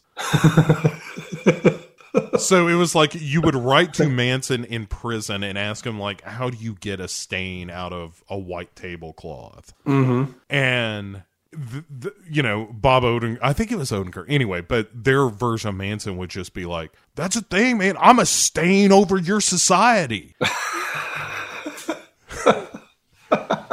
You think you can just spill a glass, brother? Well, that glass is spread all over America. It's spread all over your dreams and your nightmares. And now all that glass, all that wine that's spilled on the tablecloth, all that wine is you and your soul and your heart. Also, try some baking soda. And he's like, those witnesses testify what was best for them, not what was best for me. And anyway, he says, they're like, so you're saying that not only did they, like, Sadie was the one who came up with the copycat killings and started to hear messages about a race war in the White Album. Mm-hmm. And Tex was big and strong. And so Tex decided he was going to kill somebody, and Charlie just went along with it. And he was like, look, goddammit, everybody's responsible for their own circle. Everybody's got a circle around them. Everybody's responsible for their own circle. I'm not responsible for Tex's circle. I'm responsible for my circle, goddammit. And the way he puts it, Tex is responsible for his love. Mm-hmm. And then he says, there are no rights. There are no wrongs, goddammit. Only ises. No man dies. No one ever lives. That's lies in a leftover game, goddammit. I'm tired of being your reflection. I'm Pavlov's dogs. I'm anything you want me to be. Can't you see I'm free? Just got this image of Wilford Brimley sitting in the back of a chair. Uh-huh. And like, while all this is happening, Bill has went from uneasy in his chair to out and out rage. Yeah, he's just like, because, Manson's whole shtick is, I'm going to tell you it is your fault that I'm in here. Yeah, it's your fault I'm in here, and it's your fault on how you bring up your kids. Right. And because the thing is, as well, it's like, I don't know if we're seeing it from the viewpoint of Bill to an extent, but this is hyper focused on, very hostile towards Bill, and I think it's because, like, Manson sees it's not adoration, but sees the kind of hero worship from Holden, but is not getting it from Bill, so he's just decided that he's going to target all this on Bill. And And Bill has had about enough. Yeah. Well, because the idea that the parents are responsible for the actions of the children is all Bill is thinking of right now. Mm-hmm. And because of Brian. And so eventually, you know, he's just like, we're getting the fuck out of here. Get this. And he calls him a fucking midget. Calls Manson a midget. And before Manson gets pulled away, he signs Holden's book, his copy of Helter Skelter. He autographs it, just takes the book and autographs it, and Holden is just like, thank you very much, Mr. Manson, sir. Oh, you're the best, Mr. Manson. And then he says, oh, hey, I see you got some sunglasses there, goddammit. Usually I have kind of a golden tinted lens. You got anything like that? No? How about you just give me your sunglasses then, goddammit? And so Holden does. He's like, yeah, here you go, Mr. Manson. You can have my glasses. And then Manson, like, takes a drink of the Coke and throws him the towel. And sorry, that's a Coke commercial for my youth that no longer matters. And then, on their way out, because that's kind of it. That's the whole Manson scene. And on their way out, they hear a guard behind them, like, calling after him. And he's like, hey, here are your glasses. Your sunglasses. And Charlie was bragging about stealing them and earned himself a couple of weeks in the hole. Mm-hmm. And Holden's just like, the fuck? Why would he do that? And then Holden, as they leave, Holden's like, we ought to go talk to Tex. He's right down the road. And he would know. Like, we've heard Charlie's side of the story now.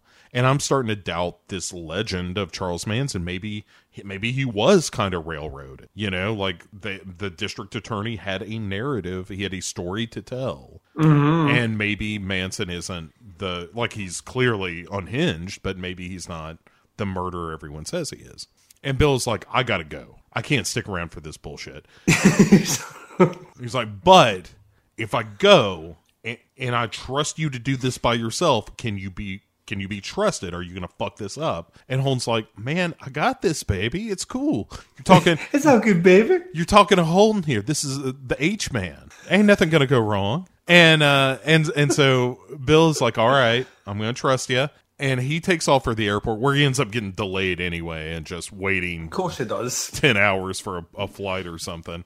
And Bill then, as a result of being delayed at the airport, we see him showing up to an appointment with the child psychiatrist assigned to Brian's case, and he's a few minutes late, and immediately the psychiatrist is like, look, you don't have to worry about me so much, but you don't want to be late with Miss Leland and a lot of the other court-appointed staff who are here to evaluate Brian, because it's going to make you look like an asshole if you're late all the time. He's like, nope, I know, I'm sorry, I just flew in, I had to do a thing for work. And he's like, well, is this common that you have to make these flights? And he's like, yeah, I'm afraid so. You know, I do a lot of work with the Federal Bureau of Investigation in the Behavioral Science Unit. And the psychiatrist is like, I don't even know what that is. What the fuck are you talking about? And he's like, well, we interview criminals. And he's like, okay, what kind of criminals? And he's like, well, killers, like repeat killers. And he's like, really? And Nancy is like, oh shit, here we go. Like, yeah, you're gonna fucking sink this for us right again. You're going to destroy any chance we have of keeping this child. And then he's like, well, who were you talking to? And he was like, I was actually talking to Charles Manson. And then you hear like this prominent sound of would-be knock as the psychiatrist's cock batters off the bottom of the desk. Right, his coffee cup spills over. And, oh, sorry about that. Did you say Charles Manson? Hits the buzzer on his desk. He's like, Jane, get in here. See, this guy just met Charles Manson. We're going to talk about it. Yeah, also cancel my next 4 appointments. Yeah, right. And that is the mistake Nancy is always making, is that she thinks everyone thinks what Bill does is morbid and gross, because that's what she thinks of it. That's what I'm saying. There's a naivety in the way that she sees the world to how people are in the world. Like, there is I would say it's more human to have a healthy curiosity about the really dark, nasty shit people do than pretend it doesn't exist. Yes, we can get into a discussion of horror movies as a vent for some of those darker thoughts and stuff like that. But I think there's a lot of overlap for people who are interested in horror films and stuff like true crime, and it's just this, you know, obsession or curiosity about the worst of human behavior. Yeah, it's navigating the levels of depravity that we are capable of doing. Right. And I think that's what like Nance doesn't want to acknowledge any of that at all, and that's where she keeps kind of falling over.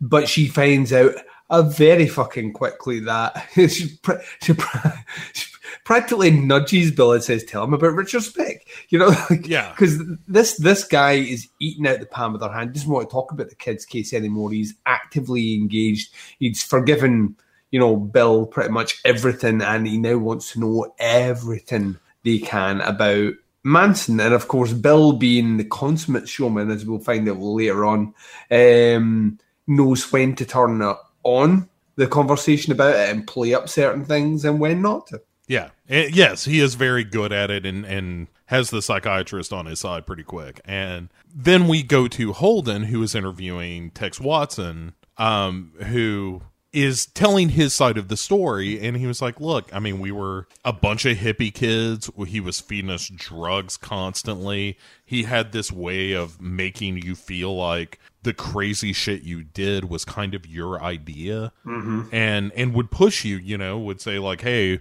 what if there was a cop in this chair right now? Like, what would you do to him? And just keeps pushing everyone a little further and a little further. And meanwhile, the drugs keep on coming, so you're just out of your skull. And then, you know, he told them, and you know, Tex is like, no, Helter Skelter was all Charlie's idea, and none of that came from Sadie, and the idea of starting this race war, that was all Charlie. And then, you know, he describes the murders themselves and how he didn't really think about the right and wrong of it. It was just like, this is what we were supposed to do. This is what Charlie told us to do. And all I could think about was him saying, kill them all, kill them all, kill them all. And so when he comes to Sharon Tate, who was very pregnant at the time, and she begged for the life of her child, he was like, that's what I heard, is just Charlie saying, kill them all, kill them all, kill them all. And then after it was all over, we just went home and went to bed. And he was like, I slept like a log that night. I was dead. And it was because I was just so tired. Like, you have no idea how much effort it is to stab people over and over and over again like that. And we were supposed to even do more houses, and we didn't because we were all so tired. And it talks about the creepy crawls, which are the most horrifying thing in the Manson family stories, if you ask me, where they would just go into people's homes at night and rearrange their furniture and shit while they were sleeping. Oh yeah, it's terrifying. Yeah, it's, oh my God, it's just the most horrifying idea. And, you know, but he was like, at the end of the day, like, Manson was a prophet, and he was constantly preaching the apocalypse. And if you're alive on the last day on Earth, there are no consequences. So you never think about the right and wrong of it. Like, what would you do if you knew that the world was going to end tomorrow? And Holden's like, well, I'd like to think I would still know the difference between right and wrong. But Tex is like, yeah, but would it matter? You know, it of course it doesn't. And then he's like, but I take responsibility. Like, Charlie didn't kill those people. I killed those people. So I'm not blaming this on Charlie. I'm saying those are the Tex Watson murders, not the Charlie Manson murders. But, by the way, now I found Jesus and everything's cool because Jesus has forgiven me of all my sins. So that worked out in my favor, which is nice. And then they cut to the behavioral science unit where the gang is sitting around listening to the end of this conversation. And Wendy is like, you know, I think both of these people are somewhat full of shit. You know, like, on the one hand, Charlie is certainly culpable for a lot of this, but he's more like, what if it was the idea that like Sadie and Tex say, hey, we should do these copycat killings, and Charlie's going to see that even proposing that as a threat to his leadership. So he's got to go along with it, and not just go along with it, but really incite it, because it has to seem like it was part of his plan. Has to be seen as being driven from him. Right. So, and you know, everyone also makes note of the fact that, oh, he also got these glasses and then lied about stealing them so he could look important in the eyes of the other inmates. That look, hey, you know, I stole these glasses off a bunch of FBI, goddammit. and is willing to spend time in solitary just to have that lie be believed, you know? And so it's a really interesting kind of dissection of like the relationship between Manson and the family. It was cool. And then Wendy and Bill have to go to this fancy schmancy party where Gunn has invited them. This is the one they kicked Greg out of the room for, because Greg ain't invited to this party. Yeah, go fuck Greg. Get the fuck out of here, Greg. And so a Gregless behavioral science unit shows up, and Bill and Wendy show up at the same time. And Gunn... It's clear neither one of them want to be here. 100% no. Neither one of them are excited about any of this. But, you know, Bill is like, hey, I left Nancy at home. She hates this shit. And what about you? And Wendy's like, yeah, that. Whatever you said about a significant other, that's me too. Yeah, give me a second while I park my Subaru. Yeah, hey, is that a Subaru? You don't date women, do you? No. I'm a Subaru enthusiast. Subarubian. A Subarubian. I've heard about those Subarubians. They make magazines where it's two Subarubians together. And Gunn welcomes him inside and is immediately telling Bill, like, hey, the assistant director is over there. You need to go, like, whip some stories on him. And then he takes Wendy and is like, hey, I'm glad you're here. And it's like unzipping the front of her shirt a little bit to show off a little more skin. Skeevy. It is skeevy. It is real skeevy. And he's kind of primping her up a little bit. It's like, hey, I want you to meet this guy Warren. And who's like this FBI kind of accountant, essentially. He's a liaison with some organization that helps budget some of the departments. And he's like, oh, I've read all your work, and it's so fascinating. He's also maybe the horniest FBI agent in the history of the Bureau. Is he? All I'm going to say is that the man has never really learned that no means no. No, that is absolutely accurate. What he has heard is God loves a trier. Right. If at first you don't succeed, try again is his motto. Yeah. And there's a moment where Wendy realizes what he's after, and she's just like, oh, Warren, no. I'm going to have to shut you down right here. And then we while she's stuck with Warren for a second, we cut over to Bill, who is telling the Berkowitz story about, hey, you know, he said that it was all an act and that the psychiatrist believed it more than anybody, and they're like,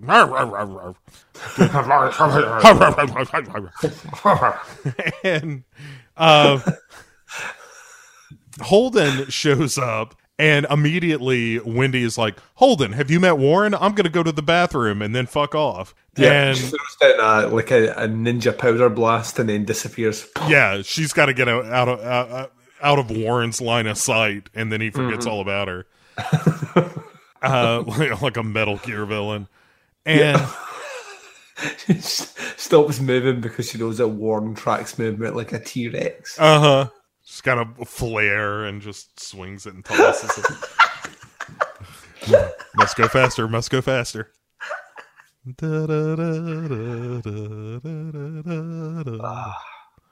All right. So Wendy, after she gets free, Holden also excuses himself and is like, hey, I got to go find Bill, who is now telling the Manson story about the sunglasses to these guys who are like, Charles Manson. And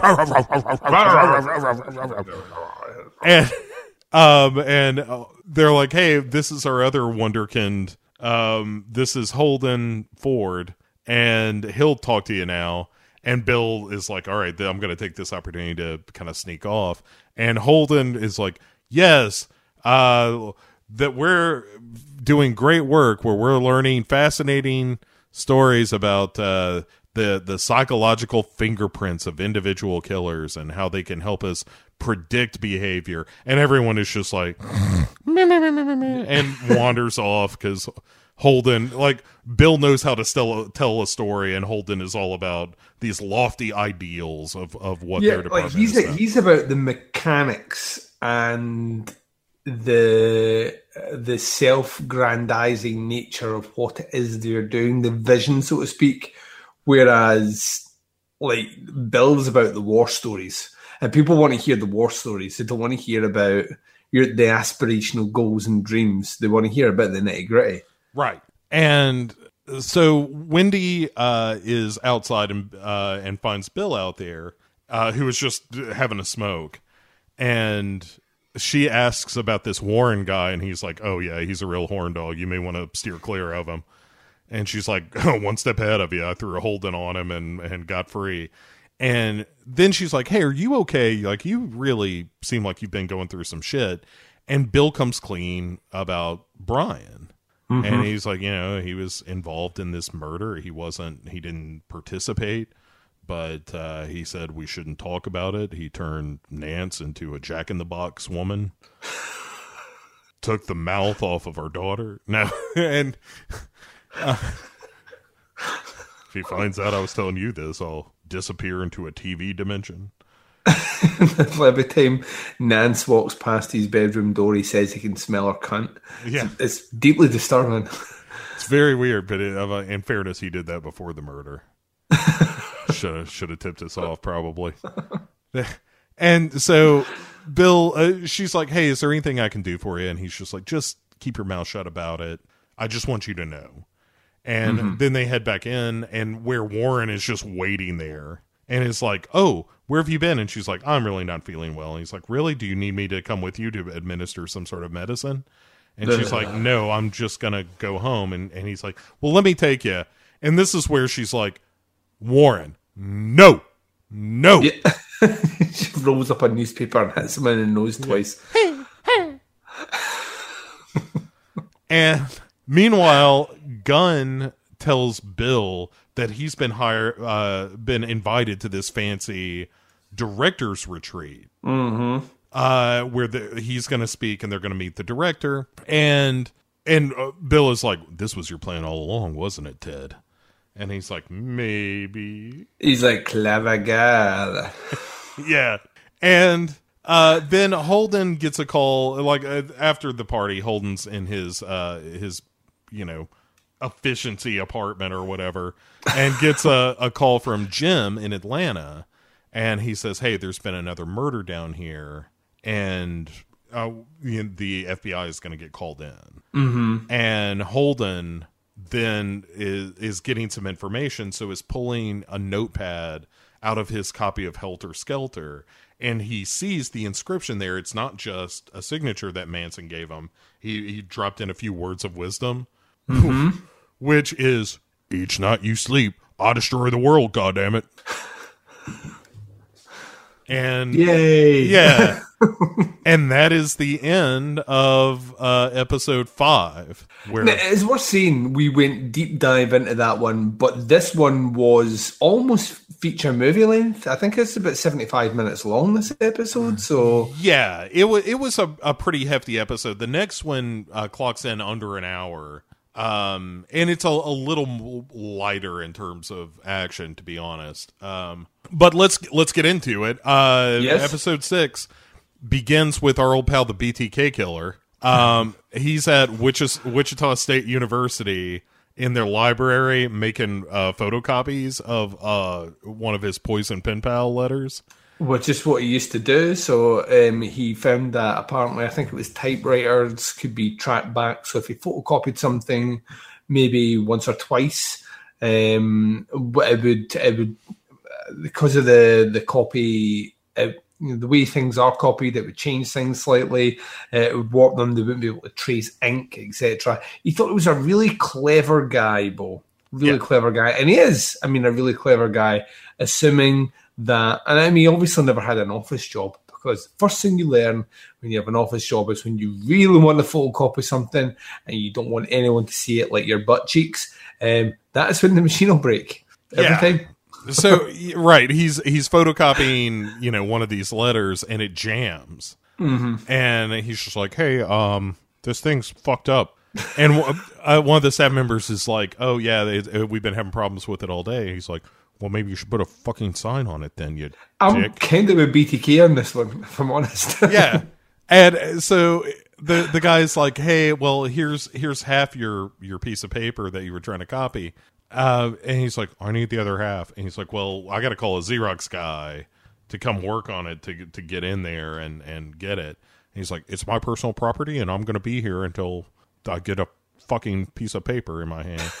And the guy's like, all right, man. And he opens up the inside of it and pulls the other half a page out and hands it to BTK, who is just being a dick and just like grabs it and storms off. And he's like, that's my personal property. The guy can clearly see the BTK symbol. He just doesn't know what it is. Right. Yeah. This was all still under the radar. Nobody knew that, you know, this guy was out killing. Well, I mean, people knew, but didn't know all the ins and outs of the BTK shit. Mm-hmm. And then we cut to the behavioral science unit where Greg is pitching the bag murderer, who was a killer who killed people and then dismembered them and tied up all the parts in not paper bags, but trash bags, which then washed up on the shores of, where was it? New York, I think is where. Yeah, I think so. At any rate, he crews like leather bars and like SM clubs and whatnot for his victims. And Bill and Holden are just like, well, I mean, these people are kind of fucking asking for it, right? Like they're trying to get all leathered up and choked and shit. And Greg is like, listen, you ignorant fucks. There's a very like distinct difference between people who enjoy a little bit of pain and people who, you know, murder. So we agreed right now that 100%, Greg has had an object inserted in his anus that has been attached to a live car battery. Right, like Greg secretly has the lament configuration. Oh, hello. Bo has brought me back again for another. I don't know why I keep coming back here. This is not the show for me. It is funnier when I do whimsical conversations on a show like Twin Peaks, which I very much hope that David Lynch brings back in some form or another. What time is it?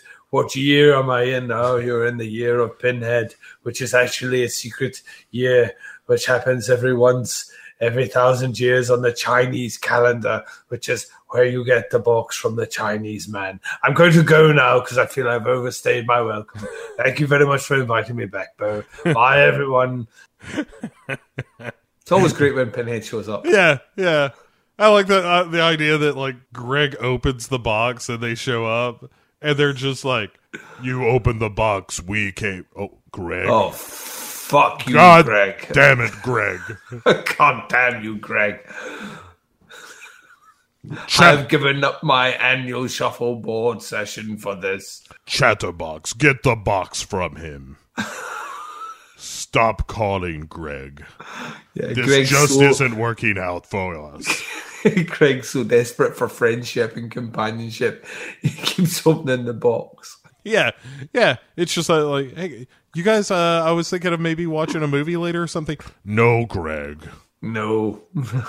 I am sorting my sock drawer from hell. The socks with the fish hooks in them. People often leave them in the drawer fish hook side out. It's fish hook side in for ultimate pain. But I have to sort those, Greg. It's a whole thing. All right, well, I'll guess I'll give you guys a call next Saturday. We really have a lot on the plate at the moment. Maybe we could do something later on in the week. I am busy that night. I didn't tell you what night it was. Yes, I am busy. Yes. Greg, there are a number of other hell demons. Why don't you try another box? Have you considered perhaps just raising the dead? That feels more your speed, Greg. We're more pain-pleasure demons, but you just seem like you need a pal. We will tear this friendship apart, Greg. So, anyway, but yeah, so Wendy and Greg are like, they seem to kind of know their shit, but they point out like, hey, this guy is planning very carefully some of these murders and is using this kind of BDSM scene as a means of opportunity. Yeah. And then Holden just stands up and starts going towards the TV like a moth to the flame. And they're like, what are you doing, Holden? And he's like, oh, it's the Atlanta police commissioner. I recognize that guy. And it's him making the announcement that the FBI is officially welcomed into the investigation. And then Gunn immediately invites Bill and Holden up to his office to say that the behavioral science unit is being sent in. And he says, like, look, a lot's riding on this. You need to score. You know, like, well, you need to contribute to the finding of this murderer. But remember, this is a political environment. So Bill's like, are you saying not to play nice? He's like, no, I'm not saying not to play nice, but play smart. Mm-hmm. And then Holden runs out because he's like, we're going to Atlanta. We're going to Atlanta, everybody. And Bill gets stopped because Gunn is like, hey, remember when I told you about keeping him on a fucking leash? This is why. Yeah. Remember when I had the conversation about horses? Right. This is all roads lead to this. Wendy is giving Bill some shit about like, hey, we're not getting anything done. You're not being able to devote full time to Atlanta because you're going to have to fly back here. I don't have time and quite frankly, the experience to hire and train new agents to help conduct some of these interviews. You know what Greg is. Mm-hmm. So I need some help around here too. And Bill's like, I know. Everything's cool. We're going to be fine. And you can just hear that screw tightening a little bit more in Bill's brain. And he's just like, I'm going to murder all of you. I have no choice, I'm afraid. And so Bill goes home, and Nancy is opening up a bag of new sheets because Brian can't stop pissing the bed.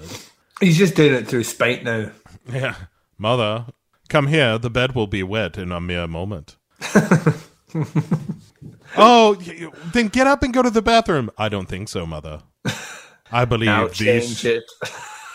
Right, he just gets out of bed as soon as the pissing is done. This bed looks to be in need of changing, Mother.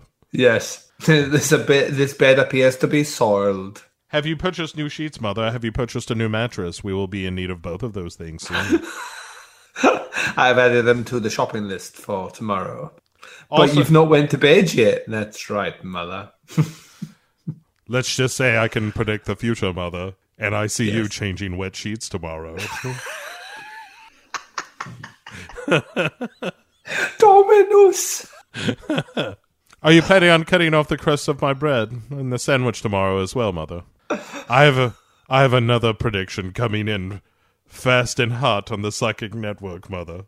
It turns out I will like crust on my bread as soon as you cut it off. You'll be making 2 sandwiches tomorrow, Mother.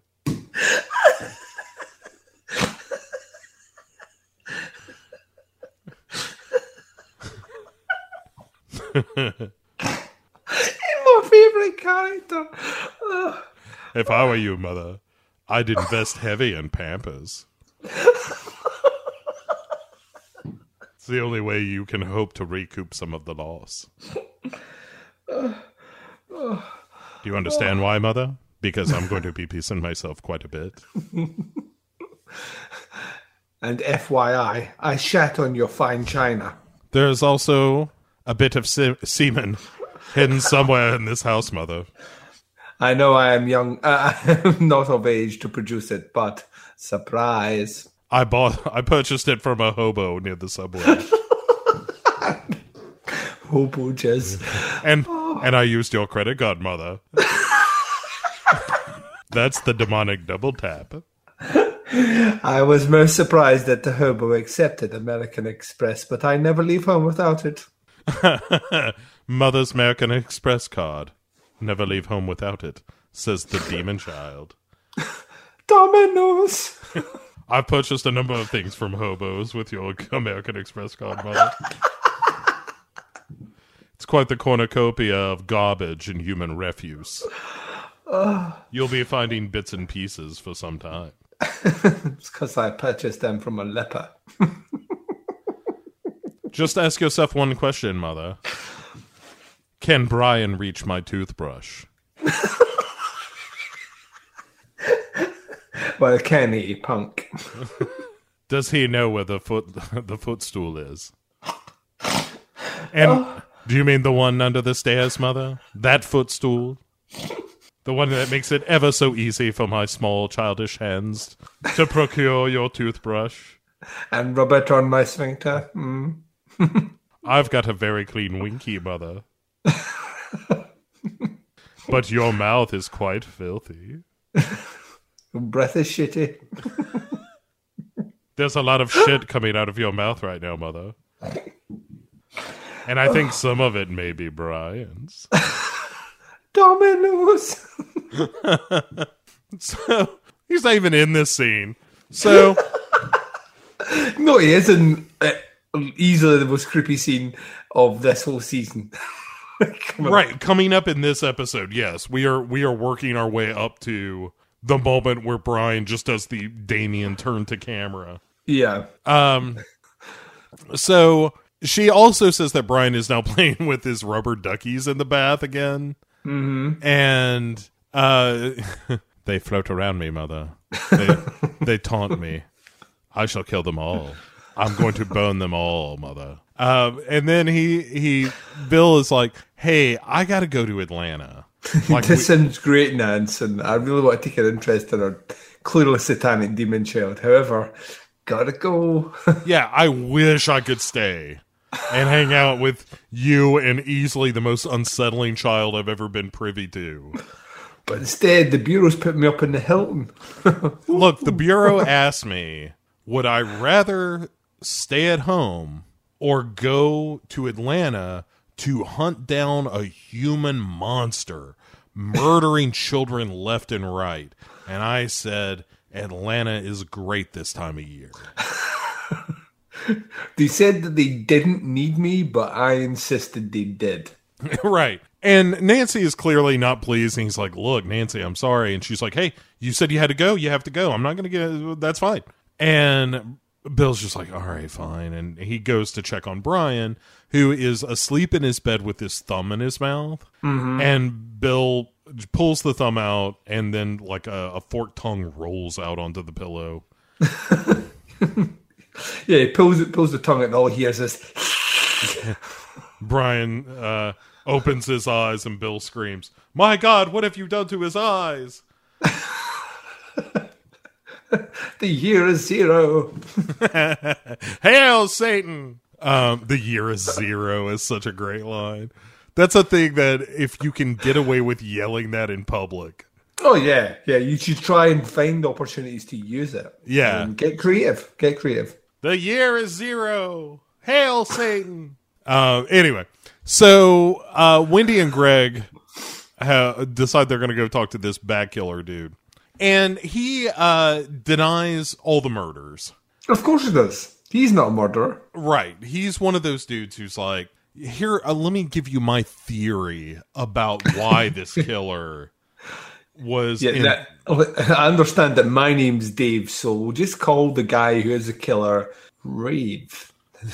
So let's say Rave wanted to have this power exchange and create this relationship and this bonding, and then he would take someone who really wanted to go that far. And Wendy's like, are you saying he only picked people who wanted to die? And he's like, not wanted to die, but wanted to know what it was like to die. or to feel close to that. But the second that she starts talking to him about like the process of killing people, he's like, well, I don't know. That's something that only the killer would know, and I didn't kill anybody. So I think this interview is over, and then kind of rolls out. And so once again, Wendy and Greg have kind of botched something, even though in this case it was more like, it's just the killer being a little bit on to them. They just don't have the flow, the Holden catch flow. Wendy comes pretty close. Greg is useless in this scenario. Fuck Greg. I mean, he really says very little in all of this, and which is the way I want to see Greg in every scene, saying very little, if not anything at all. And Holden finally arrives back in Atlanta, where they go to the headquarters that we saw in a previous episode, but it was all empty and nobody was around or paying attention. But now it's like bustling with activity. And Jim Beard greets him, and he's like, "Hey, we've got an honest-to-goodness lead, and I'm going to take you up to the chief's office, where he's playing a call for the mother who had the phone call in the previous episode." And they're like, "Hey, we got this call in that is someone saying this is where you can find the body of one of the kids." And they're playing this for her to see if this matches the voice that she had heard before. And she's like, "I don't know, all you white people sound alike to me." How very racist. Right. Well, and she says it's just all hate. It's all hatefulness. And that's all I can hear in it. And they're like, "Yeah, you're not wrong. And sorry about everything." And she's like, "Hey, are you still looking for my son Earl?" And they're like, yeah, we're working on it. And when she leaves, Holden is immediately like, "Hey, there's no body there. Like, we're not actually paying attention to this, right?" And they're like, "This is the only lead we got." And he's like, "Yeah, but why didn't the caller..." Like, first of all, it's not a black dude, and we know it's a black dude. Second of all, why would the killer call you instead of going to the press? We know from people like, Berkowitz and those folks that the media, and even Zodiac, like the media matters more than the police. And the detective is like, "Hey, I have got all these murders, and now I'm responsible for this. And this is literally the only lead we have. So we are going to go out there and find out if there's a fucking body out there." And in fairness, this chief actually seems to care. He seems to give a shit. It's just that Holden is like, this is not going to net us anything. And then we cut over to the Tench family meeting the psychiatrist, where it's like, Bill and Brian and Nancy all sitting on a couch while the psychiatrist is on a chair across from him, questioning Brian about the day of the murder, but he just says nothing. And the psychiatrist finally is just like, "Hey, I'm not getting anything out of this kid. I'm going to meet with Bill and Nancy, just the three of us. We can make it if we try." And he says, "Hey, so Miss Leland visited Brian's class." And Nancy's like, "What? She did what? She didn't tell us." And he's like, "Yeah, she's under no obligation to tell you shit.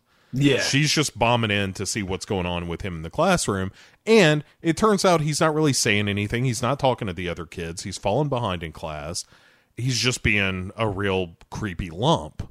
And then Bill tells him about the bedwetting and him playing with old toys and sucking on his thumb and all kinds of stuff. And Nancy's like, "Well, maybe it's all just talking about all this stuff, huh? Maybe that the trauma is talking about all this trauma. Like, we drove by the house the other day, and he just saw the house and then asked if we could go get pancakes." And Bill's like, "Look, Nancy, come on. Like, you're being a real speed bump in this whole thing." And the psychiatrist then tells her, like, "Look, he didn't just forget, and he's not just going to get over it. Like, nobody ever forgets this kind of trauma.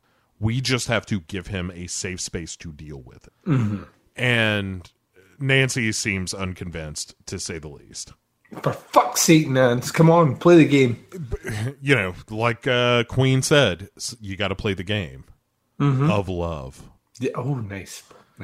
So Holden then shows up at this retreat with the director, and Gunn intercepts him, Bill shows up, and Gunn intercepts him and is like, hey, so the director likes to be called the judge because that was his former office, and he's so wouldn't you want to be called the judge? Well, of course I would, but I've seen Nothing But Trouble a lot.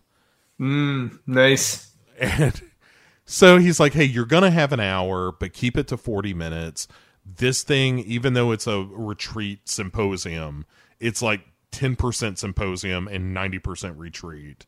So first of all, go upstairs, take off your suit, and stop looking like you're going to a job and start looking like you're at a vacation. And he's like, all right, I'll go upstairs. And meanwhile, the judge comes in and Gunn kind of, subverts him from meeting Bill at that point. And then we have the creepiest scene in this or any television show where go on. I was just gonna say, like, this is like all the fun we've been having thus far. But yeah, he's an evil kid. Let's play up how evil he is by doing Gregorian chant and making him like a mini Hannibal Lecter with like this really weird kind of fecal side that we hadn't really planned on until this episode. And this is where this is where shit gets real, because like what they do is they play off a particular thing which is known to happen in kids that will ultimately become serial killers or violent offenders. So there's that as well. Yeah, so he has Nancy is looking. She's made lunch for Brian and goes out into the backyard. He's not there. She sees that the gate is open. She starts looking for him and finds him at the edge of a park staring at a little girl on the swings. And Nancy, misreading the situation entirely, is like, it's okay. You can go play. And he takes like a step towards her. And the mother of this girl is like, bold to the shit, and grabs her daughter and is like, I'm getting out of here with you and your creepy fucking kid. Mm-hmm. And Nancy then is telling Brian like, hey, it's impolite to stare, right? And he's just, giving her the crazy eyes. Mm-hmm. I'll stare at what I like, Mother. I was trying to set her on fire. I just don't have the ability yet.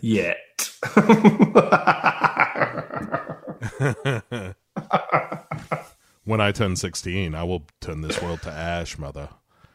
And she after she tells Brian that's impolite to stare, she's like, hey, you need to come home with me. And he just turns around and walks off and goes back home. So what was your, like, hey, this is the mark of a killer thing? Well, it's more it's the state, not just the staring, but it's the nature of the staring. If you know what I mean. He's not looking at her in a way which you could perceive as being he wants to play. It's with the curiosity that a cat would stare at a bird before it kills it. Right. So, yeah. So, like, these are traits, like, once again, with the aid of many hours, many books on this subject matter here. This is what they call as one of the telltale signs of things. Now, kids can be awkward and, stand off to the side and stare when they're younger and all the rest. But when you add this in with the bedwetting, which is definitely one of the triggers, the only thing he's missing is the arson thing, which you never know. But yeah, this is a bad sign. And it's a bad sign because how it makes everyone around feel, including Nance. Yeah. Nancy is maybe starting to come around to the idea that, we need to talk about Brian. We need to talk about Brian.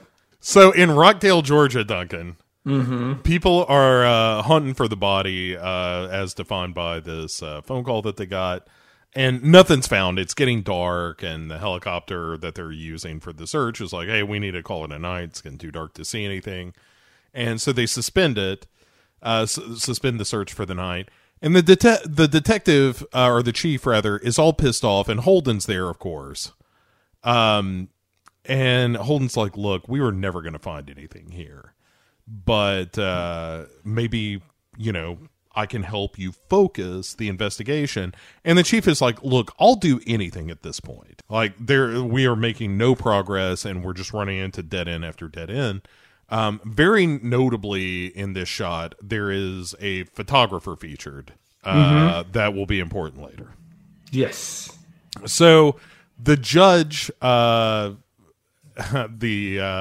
director, asks Bill, like, hey, can we do something in Atlanta? Like, is the behavioral science unit being there valuable? And Bill's like working the room with stories of Kemper. And this is the point where the judge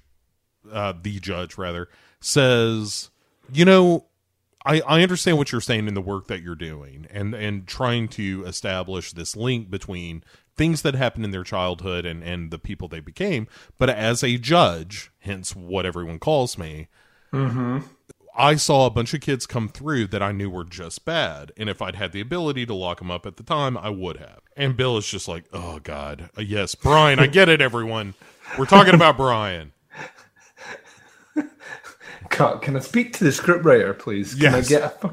Can I just not enjoy this whiskey and a couple of jokes? Yeah. Colleagues? Do we always have to bring it back to fucking Brian? So Bill is just like, oh, all right, let me give Nancy a jingle real quick. So he calls home. And he's like, hey, how's everything going? How's Brian doing? And she's like, creepy as fuck. Listen to what happened at the park. and did he float, Nance?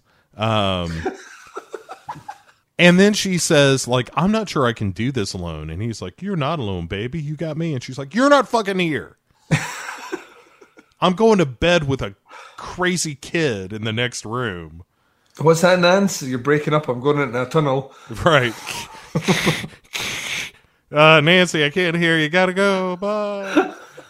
And then he hangs up the phone and just goes back to this group of guys that are all, drinking and smoking cigars and whatnot. And just kind of loses himself in the moment as best he can. And then we cut to another relationship moment, this time between Kay and Wendy. And Wendy is going over some paperwork, and Kay is on Wendy's couch doing a magazine relationship quiz. Yeah, and just one of those crossword, one of those quizzes that ask people about things. One could see very similar to what Wendy does in her career, right? And so Kay is asking her, some questions from the magazine.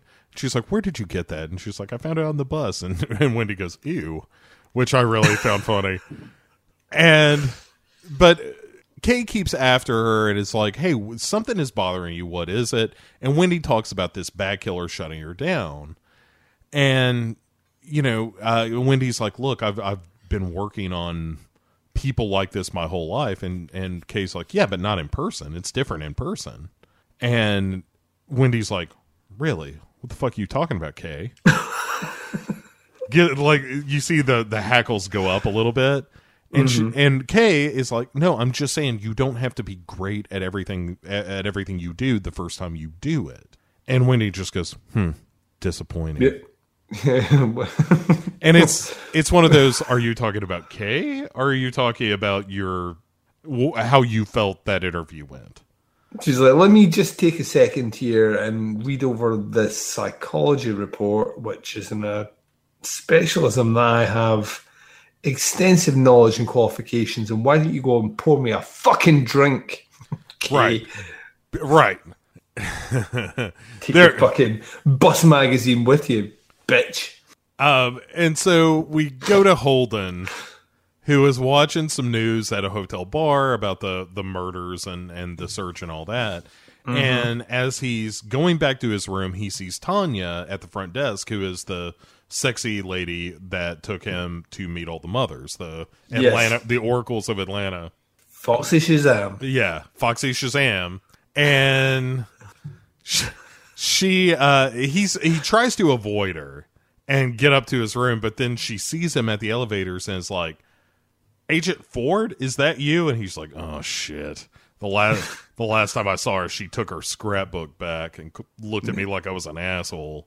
And no, Agent Ford is my cousin.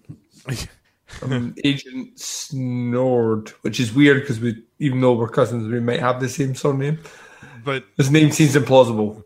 Our names are homonyms. But that's how it works in the country I'm from. Mm-hmm. That I can't tell you about right now because I have to go to my room. And anyway, she is like, hey, what are you doing back here? I saw that you checked in and we haven't talked. And he's like, hey, I'm actually personally working on the case. I can't really tell you a lot of details, but I've got a big important meeting coming up with people from every jurisdiction, and we're really working on it. And she's like, hey, has anybody talked about where these kids were working? And he's like, yeah, like one of them was selling car batteries and one of them was doing this other thing. And she was like, no. They were kind of hustling on the streets all the time. Sometimes they were stealing stuff and sometimes they sold themselves. And he's like, yeah, right. And even Holden's like, ew, really? And she's like, yeah, you need to follow up with that. And Holden's like, you know what? That sounds like a clue. I'll do that. And then we see Bill returning home from one of his, like, I'm coming back from this retreat thing. Oh, Bill is hammered. He is the kind of drunk where he has to, like, slide down the wall to sit down so that he can take off his shoes. I mean, he's 2 steps away from a Hasselhoff and a hamburger. Yes, he is in the ballpark of a Hasselhoff. He's about 2/3 Hasselhoff. Yes. So he's like a Hasselhoff. Yeah, he's just a Hasselhoff. And I also like the fact that he comes in smoking a cigarette and just opens the door to flick it out the front door. I've done that move. It's been a while, but I've done that. It's great. I don't smoke anymore. Nobody should smoke, FYI. No. It's a terrible. It is a very bad habit, and you should stop immediately. And it's also difficult to do that. So maybe just smoke. I don't know. I can't tell you how to run your life. So he climbs into bed finally with Nancy, who is just doing that, like, I'm awake and staring at the middle distance while my drunk husband climbs into bed, and I'm just going to sit here and hate him for a little bit. Yeah, I'm going to hold on to this, and 6 weeks from now, when he's at his happiest, I will cast this back on him. Yes, this is going to come back up. But yeah, tenfold. So then Holden goes, who is in Atlanta right now, is asking Jim at the headquarters. He's like, hey, what's the situation with child prostitution in Atlanta? And Jim's like, I know there is some. Are you looking? What's going on? And he's like, oh, we don't have time to talk about that right now. We got to go to this meeting with a bunch of these chiefs from different jurisdictions. And this is where Holden is like, hey, we need to refocus our efforts on the dump sites because we know from our interviews that these killers like to return to the scene. And so instead of just looking in general areas because we have a hunch that maybe we can scour these neighborhoods or whatever, let's refocus on where we, statistically speaking, he should be returning to. Mm-hmm. And everyone is like, are you sure about this? That's going to require like a lot of manpower. And our chief that we've, been following that was doing all the searching, the false report of the body being dumped and stuff like that, he's the first one who's like, hey, we need to do something. And this is something. So I'm approving this. We are throwing all our manpower behind this. And Holden says, I'm going to go with the chief, while Jim and Bill are going to go interview locals who were in the neighborhoods where kids got abducted to kind of re-canvas the neighborhoods. And they talk to this old lady who's kind of sitting out on the porch. She's like, yeah, I'm always out here. And they start asking her about the kid who went missing. And she's like, oh, yeah, I saw him out here. And, a lot of the kids end up going to one of these two houses. There's this brick house over here, and there's this yellow house over here. And that's kind of where they hang out. And so you may want to keep an eye on those. And they go to another interview, and they talk to this mother whose kid knew the boy who disappeared. Mm-hmm. And as they're talking to him, they realize that not only did he know this kid, he knew some of the other kids too. Yeah. And once again, Jim and Bill find out that these witnesses had never been interviewed by police.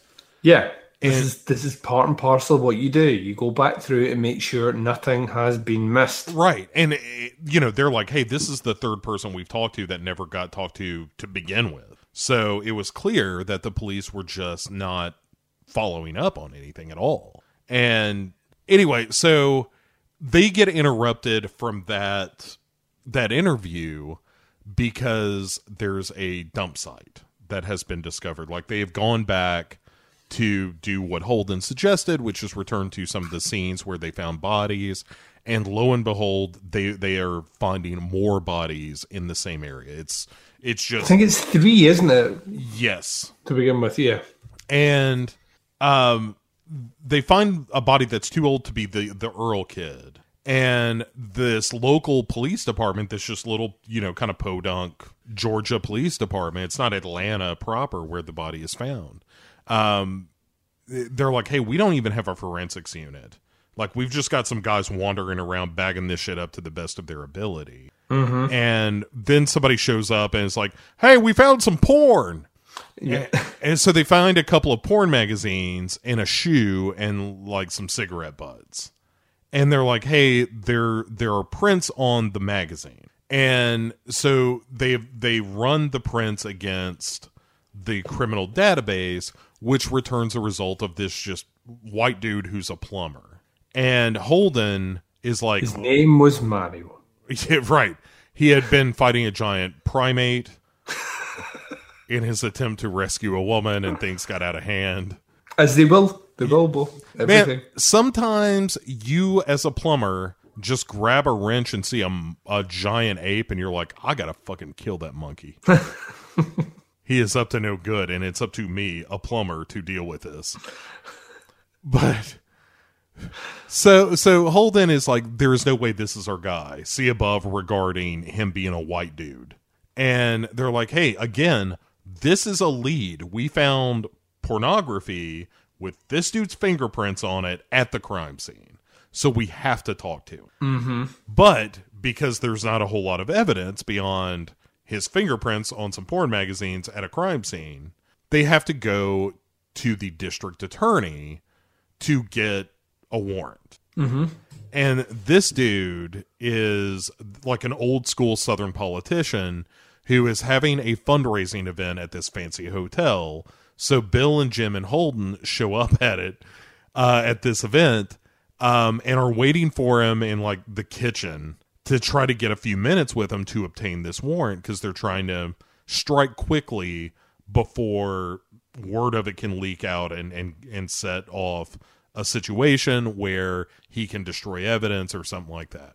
So that's why they feel like just normal surveillance isn't going to work, because if he ever gets wind of it, he can just, like I said, just get rid of all the evidence, and then they won't have anything on him. Yeah, by the time they get in, it's all gone. Right. Obs. And so they find out, like, oh, also we checked the clothes of these kids. There's no blood on it, on the clothes, but there's seminal fluid. Yuck. Right. And so they finally are talking to this district attorney who's like, look, I don't issue warrants based on a bunch of fringe psychology nonsense. But how come? A bunch of flavored gibbets. Yeah, I don't even know how to spell the word fifera. I don't cotton to you city folk coming into my fundraising event to tell me that down here in the great state of Georgia that we have to do what y'all Yankees say. I say. I better not look. I just might be in there. The best Yosemite Sam moment in the history of Foghorn Leghorn. Leghorn. Yeah, is what it's the episode where he is babysitting the super genius chick that is constantly fucking with Foghorn Leghorn because Foghorn Leghorn ain't so smart. He's just real charming. And they're playing hide and seek. And Foghorn Leghorn hides in basically a dumpster, you know, a giant trash bin, as you may know it in the UK. Ah, trash bin, yeah. And the kid does some calculations. And Foghorn Leghorn like peeks out of this trash bin and sees him like doing math on his paperwork, and then starts to dig in the middle of this clearing. And Foghorn Leghorn's like, "Hey, stupid kid." And the kid digs up 2 shovelfuls of dirt, and then just drives the shovel into the ground, and like a lever tilts the handle back, and Foghorn Leghorn just pops out of the ground. It's very funny, but then Foghorn Leghorn, looking confused as all shit, as you would imagine, is like, what? And then runs over to the trash bin and starts to open it and says, "I better not. I just might be in there." It was one of those moments of like true absurdity in a Warner Brothers cartoon that was like Twin Peaksian. Right. It was like, this is for me. I don't know why this joke is so funny to me, but I saw that for the first time when I was, 7? And that joke in particular has carried with me to this day because of how fucking bizarre it is. Anyway, where the hell were we in this? Oh, yeah. So, the DA finally does issue a warrant, but he says, "I don't want any press. Here is my condition. Don't fuck me on this. Do not allow the press anywhere near this. Do this fast. Do it quiet. And if this isn't the guy, you cut him loose quick." And so Holden, they descend on this poor guy's house, and Holden has them hide the fact that they're towing his truck away because he doesn't want the dude to know that they have his truck. And but the whole time Holden is just like, "I don't know about this. I don't think this is a great idea." And Bill's like, "Fuck you, Holden. This is going to be great. This guy, we got honest to goodness fingerprints. That's police shit." And so the show kind of ends on a bit of a cliffhanger where they're making the dude sweat it out in the interrogation room. And the police commissioner shows up and says, "How sure are you?" And they're like, we're not going to know till we talk to him. Like, we really 50-50, he's not or he is. That's where we are. And the chief then sees the media show up, which is exactly what the DA did not want to happen. And Holden is like, "How does the media keep showing up? Like, how do they know where we're going?" And he's about to cut downstairs to tell him that they just found some more bodies and blah, blah, blah. Basically throw him off the scent. And the commissioner is like, "The hell you are? That's my job." And then cuts in front of Holden so that he can get downstairs and talk to the press. And Holden then meaningfully looks out the window as he muses about, "Hey, somebody in we got a leaky ship here, that somebody is feeding information to the press." And there endeth episode 6 of season 2 of Mindhunter. It's real fucking good, Bo. Yeah, like it's crazy how much this show is juggling. Because you're dealing with the stuff going on with Bill. I don't think necessarily the Wendy and Kay relationship is handled all that well, to be honest. It feels like we get maybe a scene per episode, but it feels like it's almost we're doing a little bit of lip service to give Wendy this something to do this season, because she really doesn't have that much to do. Yeah. In a lot of respects, I think season 2 is ebbing a lot of things that it did in season 1. You know what I mean? So it's following a similar formula, even though it's expanding things out. And I think the default position to give Wendy something to do is give her this sort of romantic interest.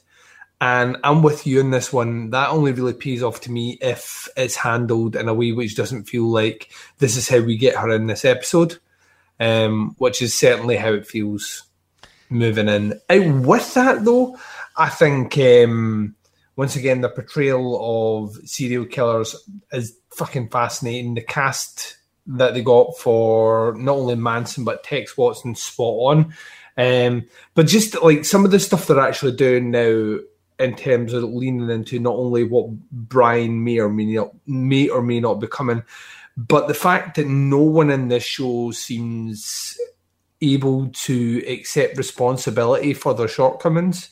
Like, that was a trait that we looked very much on kind of Holden in the first season, is his arrogance and his lack of kind of social awareness and protocol is what makes him a deeply flawed character. But that is transcended right through in the second season, is now moving out amongst them all. Like, Bill is juggling far too much and not giving anything the right amount of attention it actually requires. Wendy is juggling shitloads as well. She's trying to keep her sexuality, secret from not only the FBI, but she's trying to graft some sort of relationship which looks like it might be doomed from the start, to be fair. And yeah, when you're throwing the fact that not only Bill's reluctance to admit his kind of shortcomings, but when you expand this further out, you've got Ted, who's creepily trying to woo certain people over, and if that means he has to unzip the top of his colleague to try and get her to flirt, I mean, it speaks of the time period as well, which I think is really interesting. And funnily enough, the guy that I kind of feel myself gravitating most to is Holden, who is now, as anyone that has studied the Atlanta child murderers know, Holden is spot on with this one. If it doesn't look right and it doesn't smell right, regardless, even if the evidence is pointing you that way, if it doesn't match the profile, chances are it's not right. And we will find out more as the show continues in the final 4 episodes. Excellent. Actually, 3. There are 3 more episodes. Yeah, there are 3 episodes left. It ends at I've not went past 6, so I'm like, the next time we speak, it'll be like a fresh first time watch for me. So excellent. I'm excited to talk about these last 3 episodes. They're going to be good. So, and the last episode I think is kind of like not season, but episode 5 is where it's almost a feature length thing. Oh, nice. So we'll do that one as its own episode, but. Duncan, what are you excited about to see between now and next week, and also where can people find more of you? You can check out more of my stuff on Podcast Under the Stairs. It's tputscast.com or facebook.com/groups/tputscast.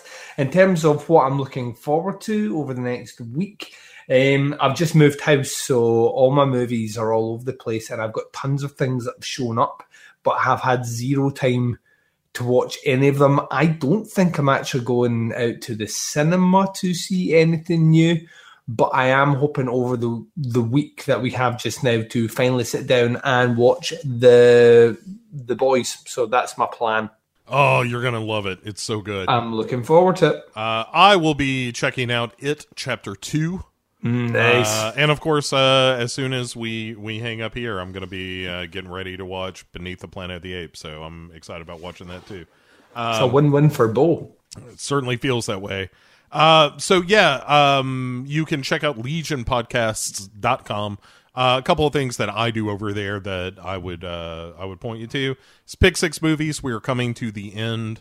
Actually, as you listen to this, the finale of season 8 will be dropping on Friday, and big announcements for that one about our schedule of release moving forward. Because originally we were doing, like, hey, we're going to do one a week for 6 weeks, and then we take a little time off. You've not been doing that. We have been.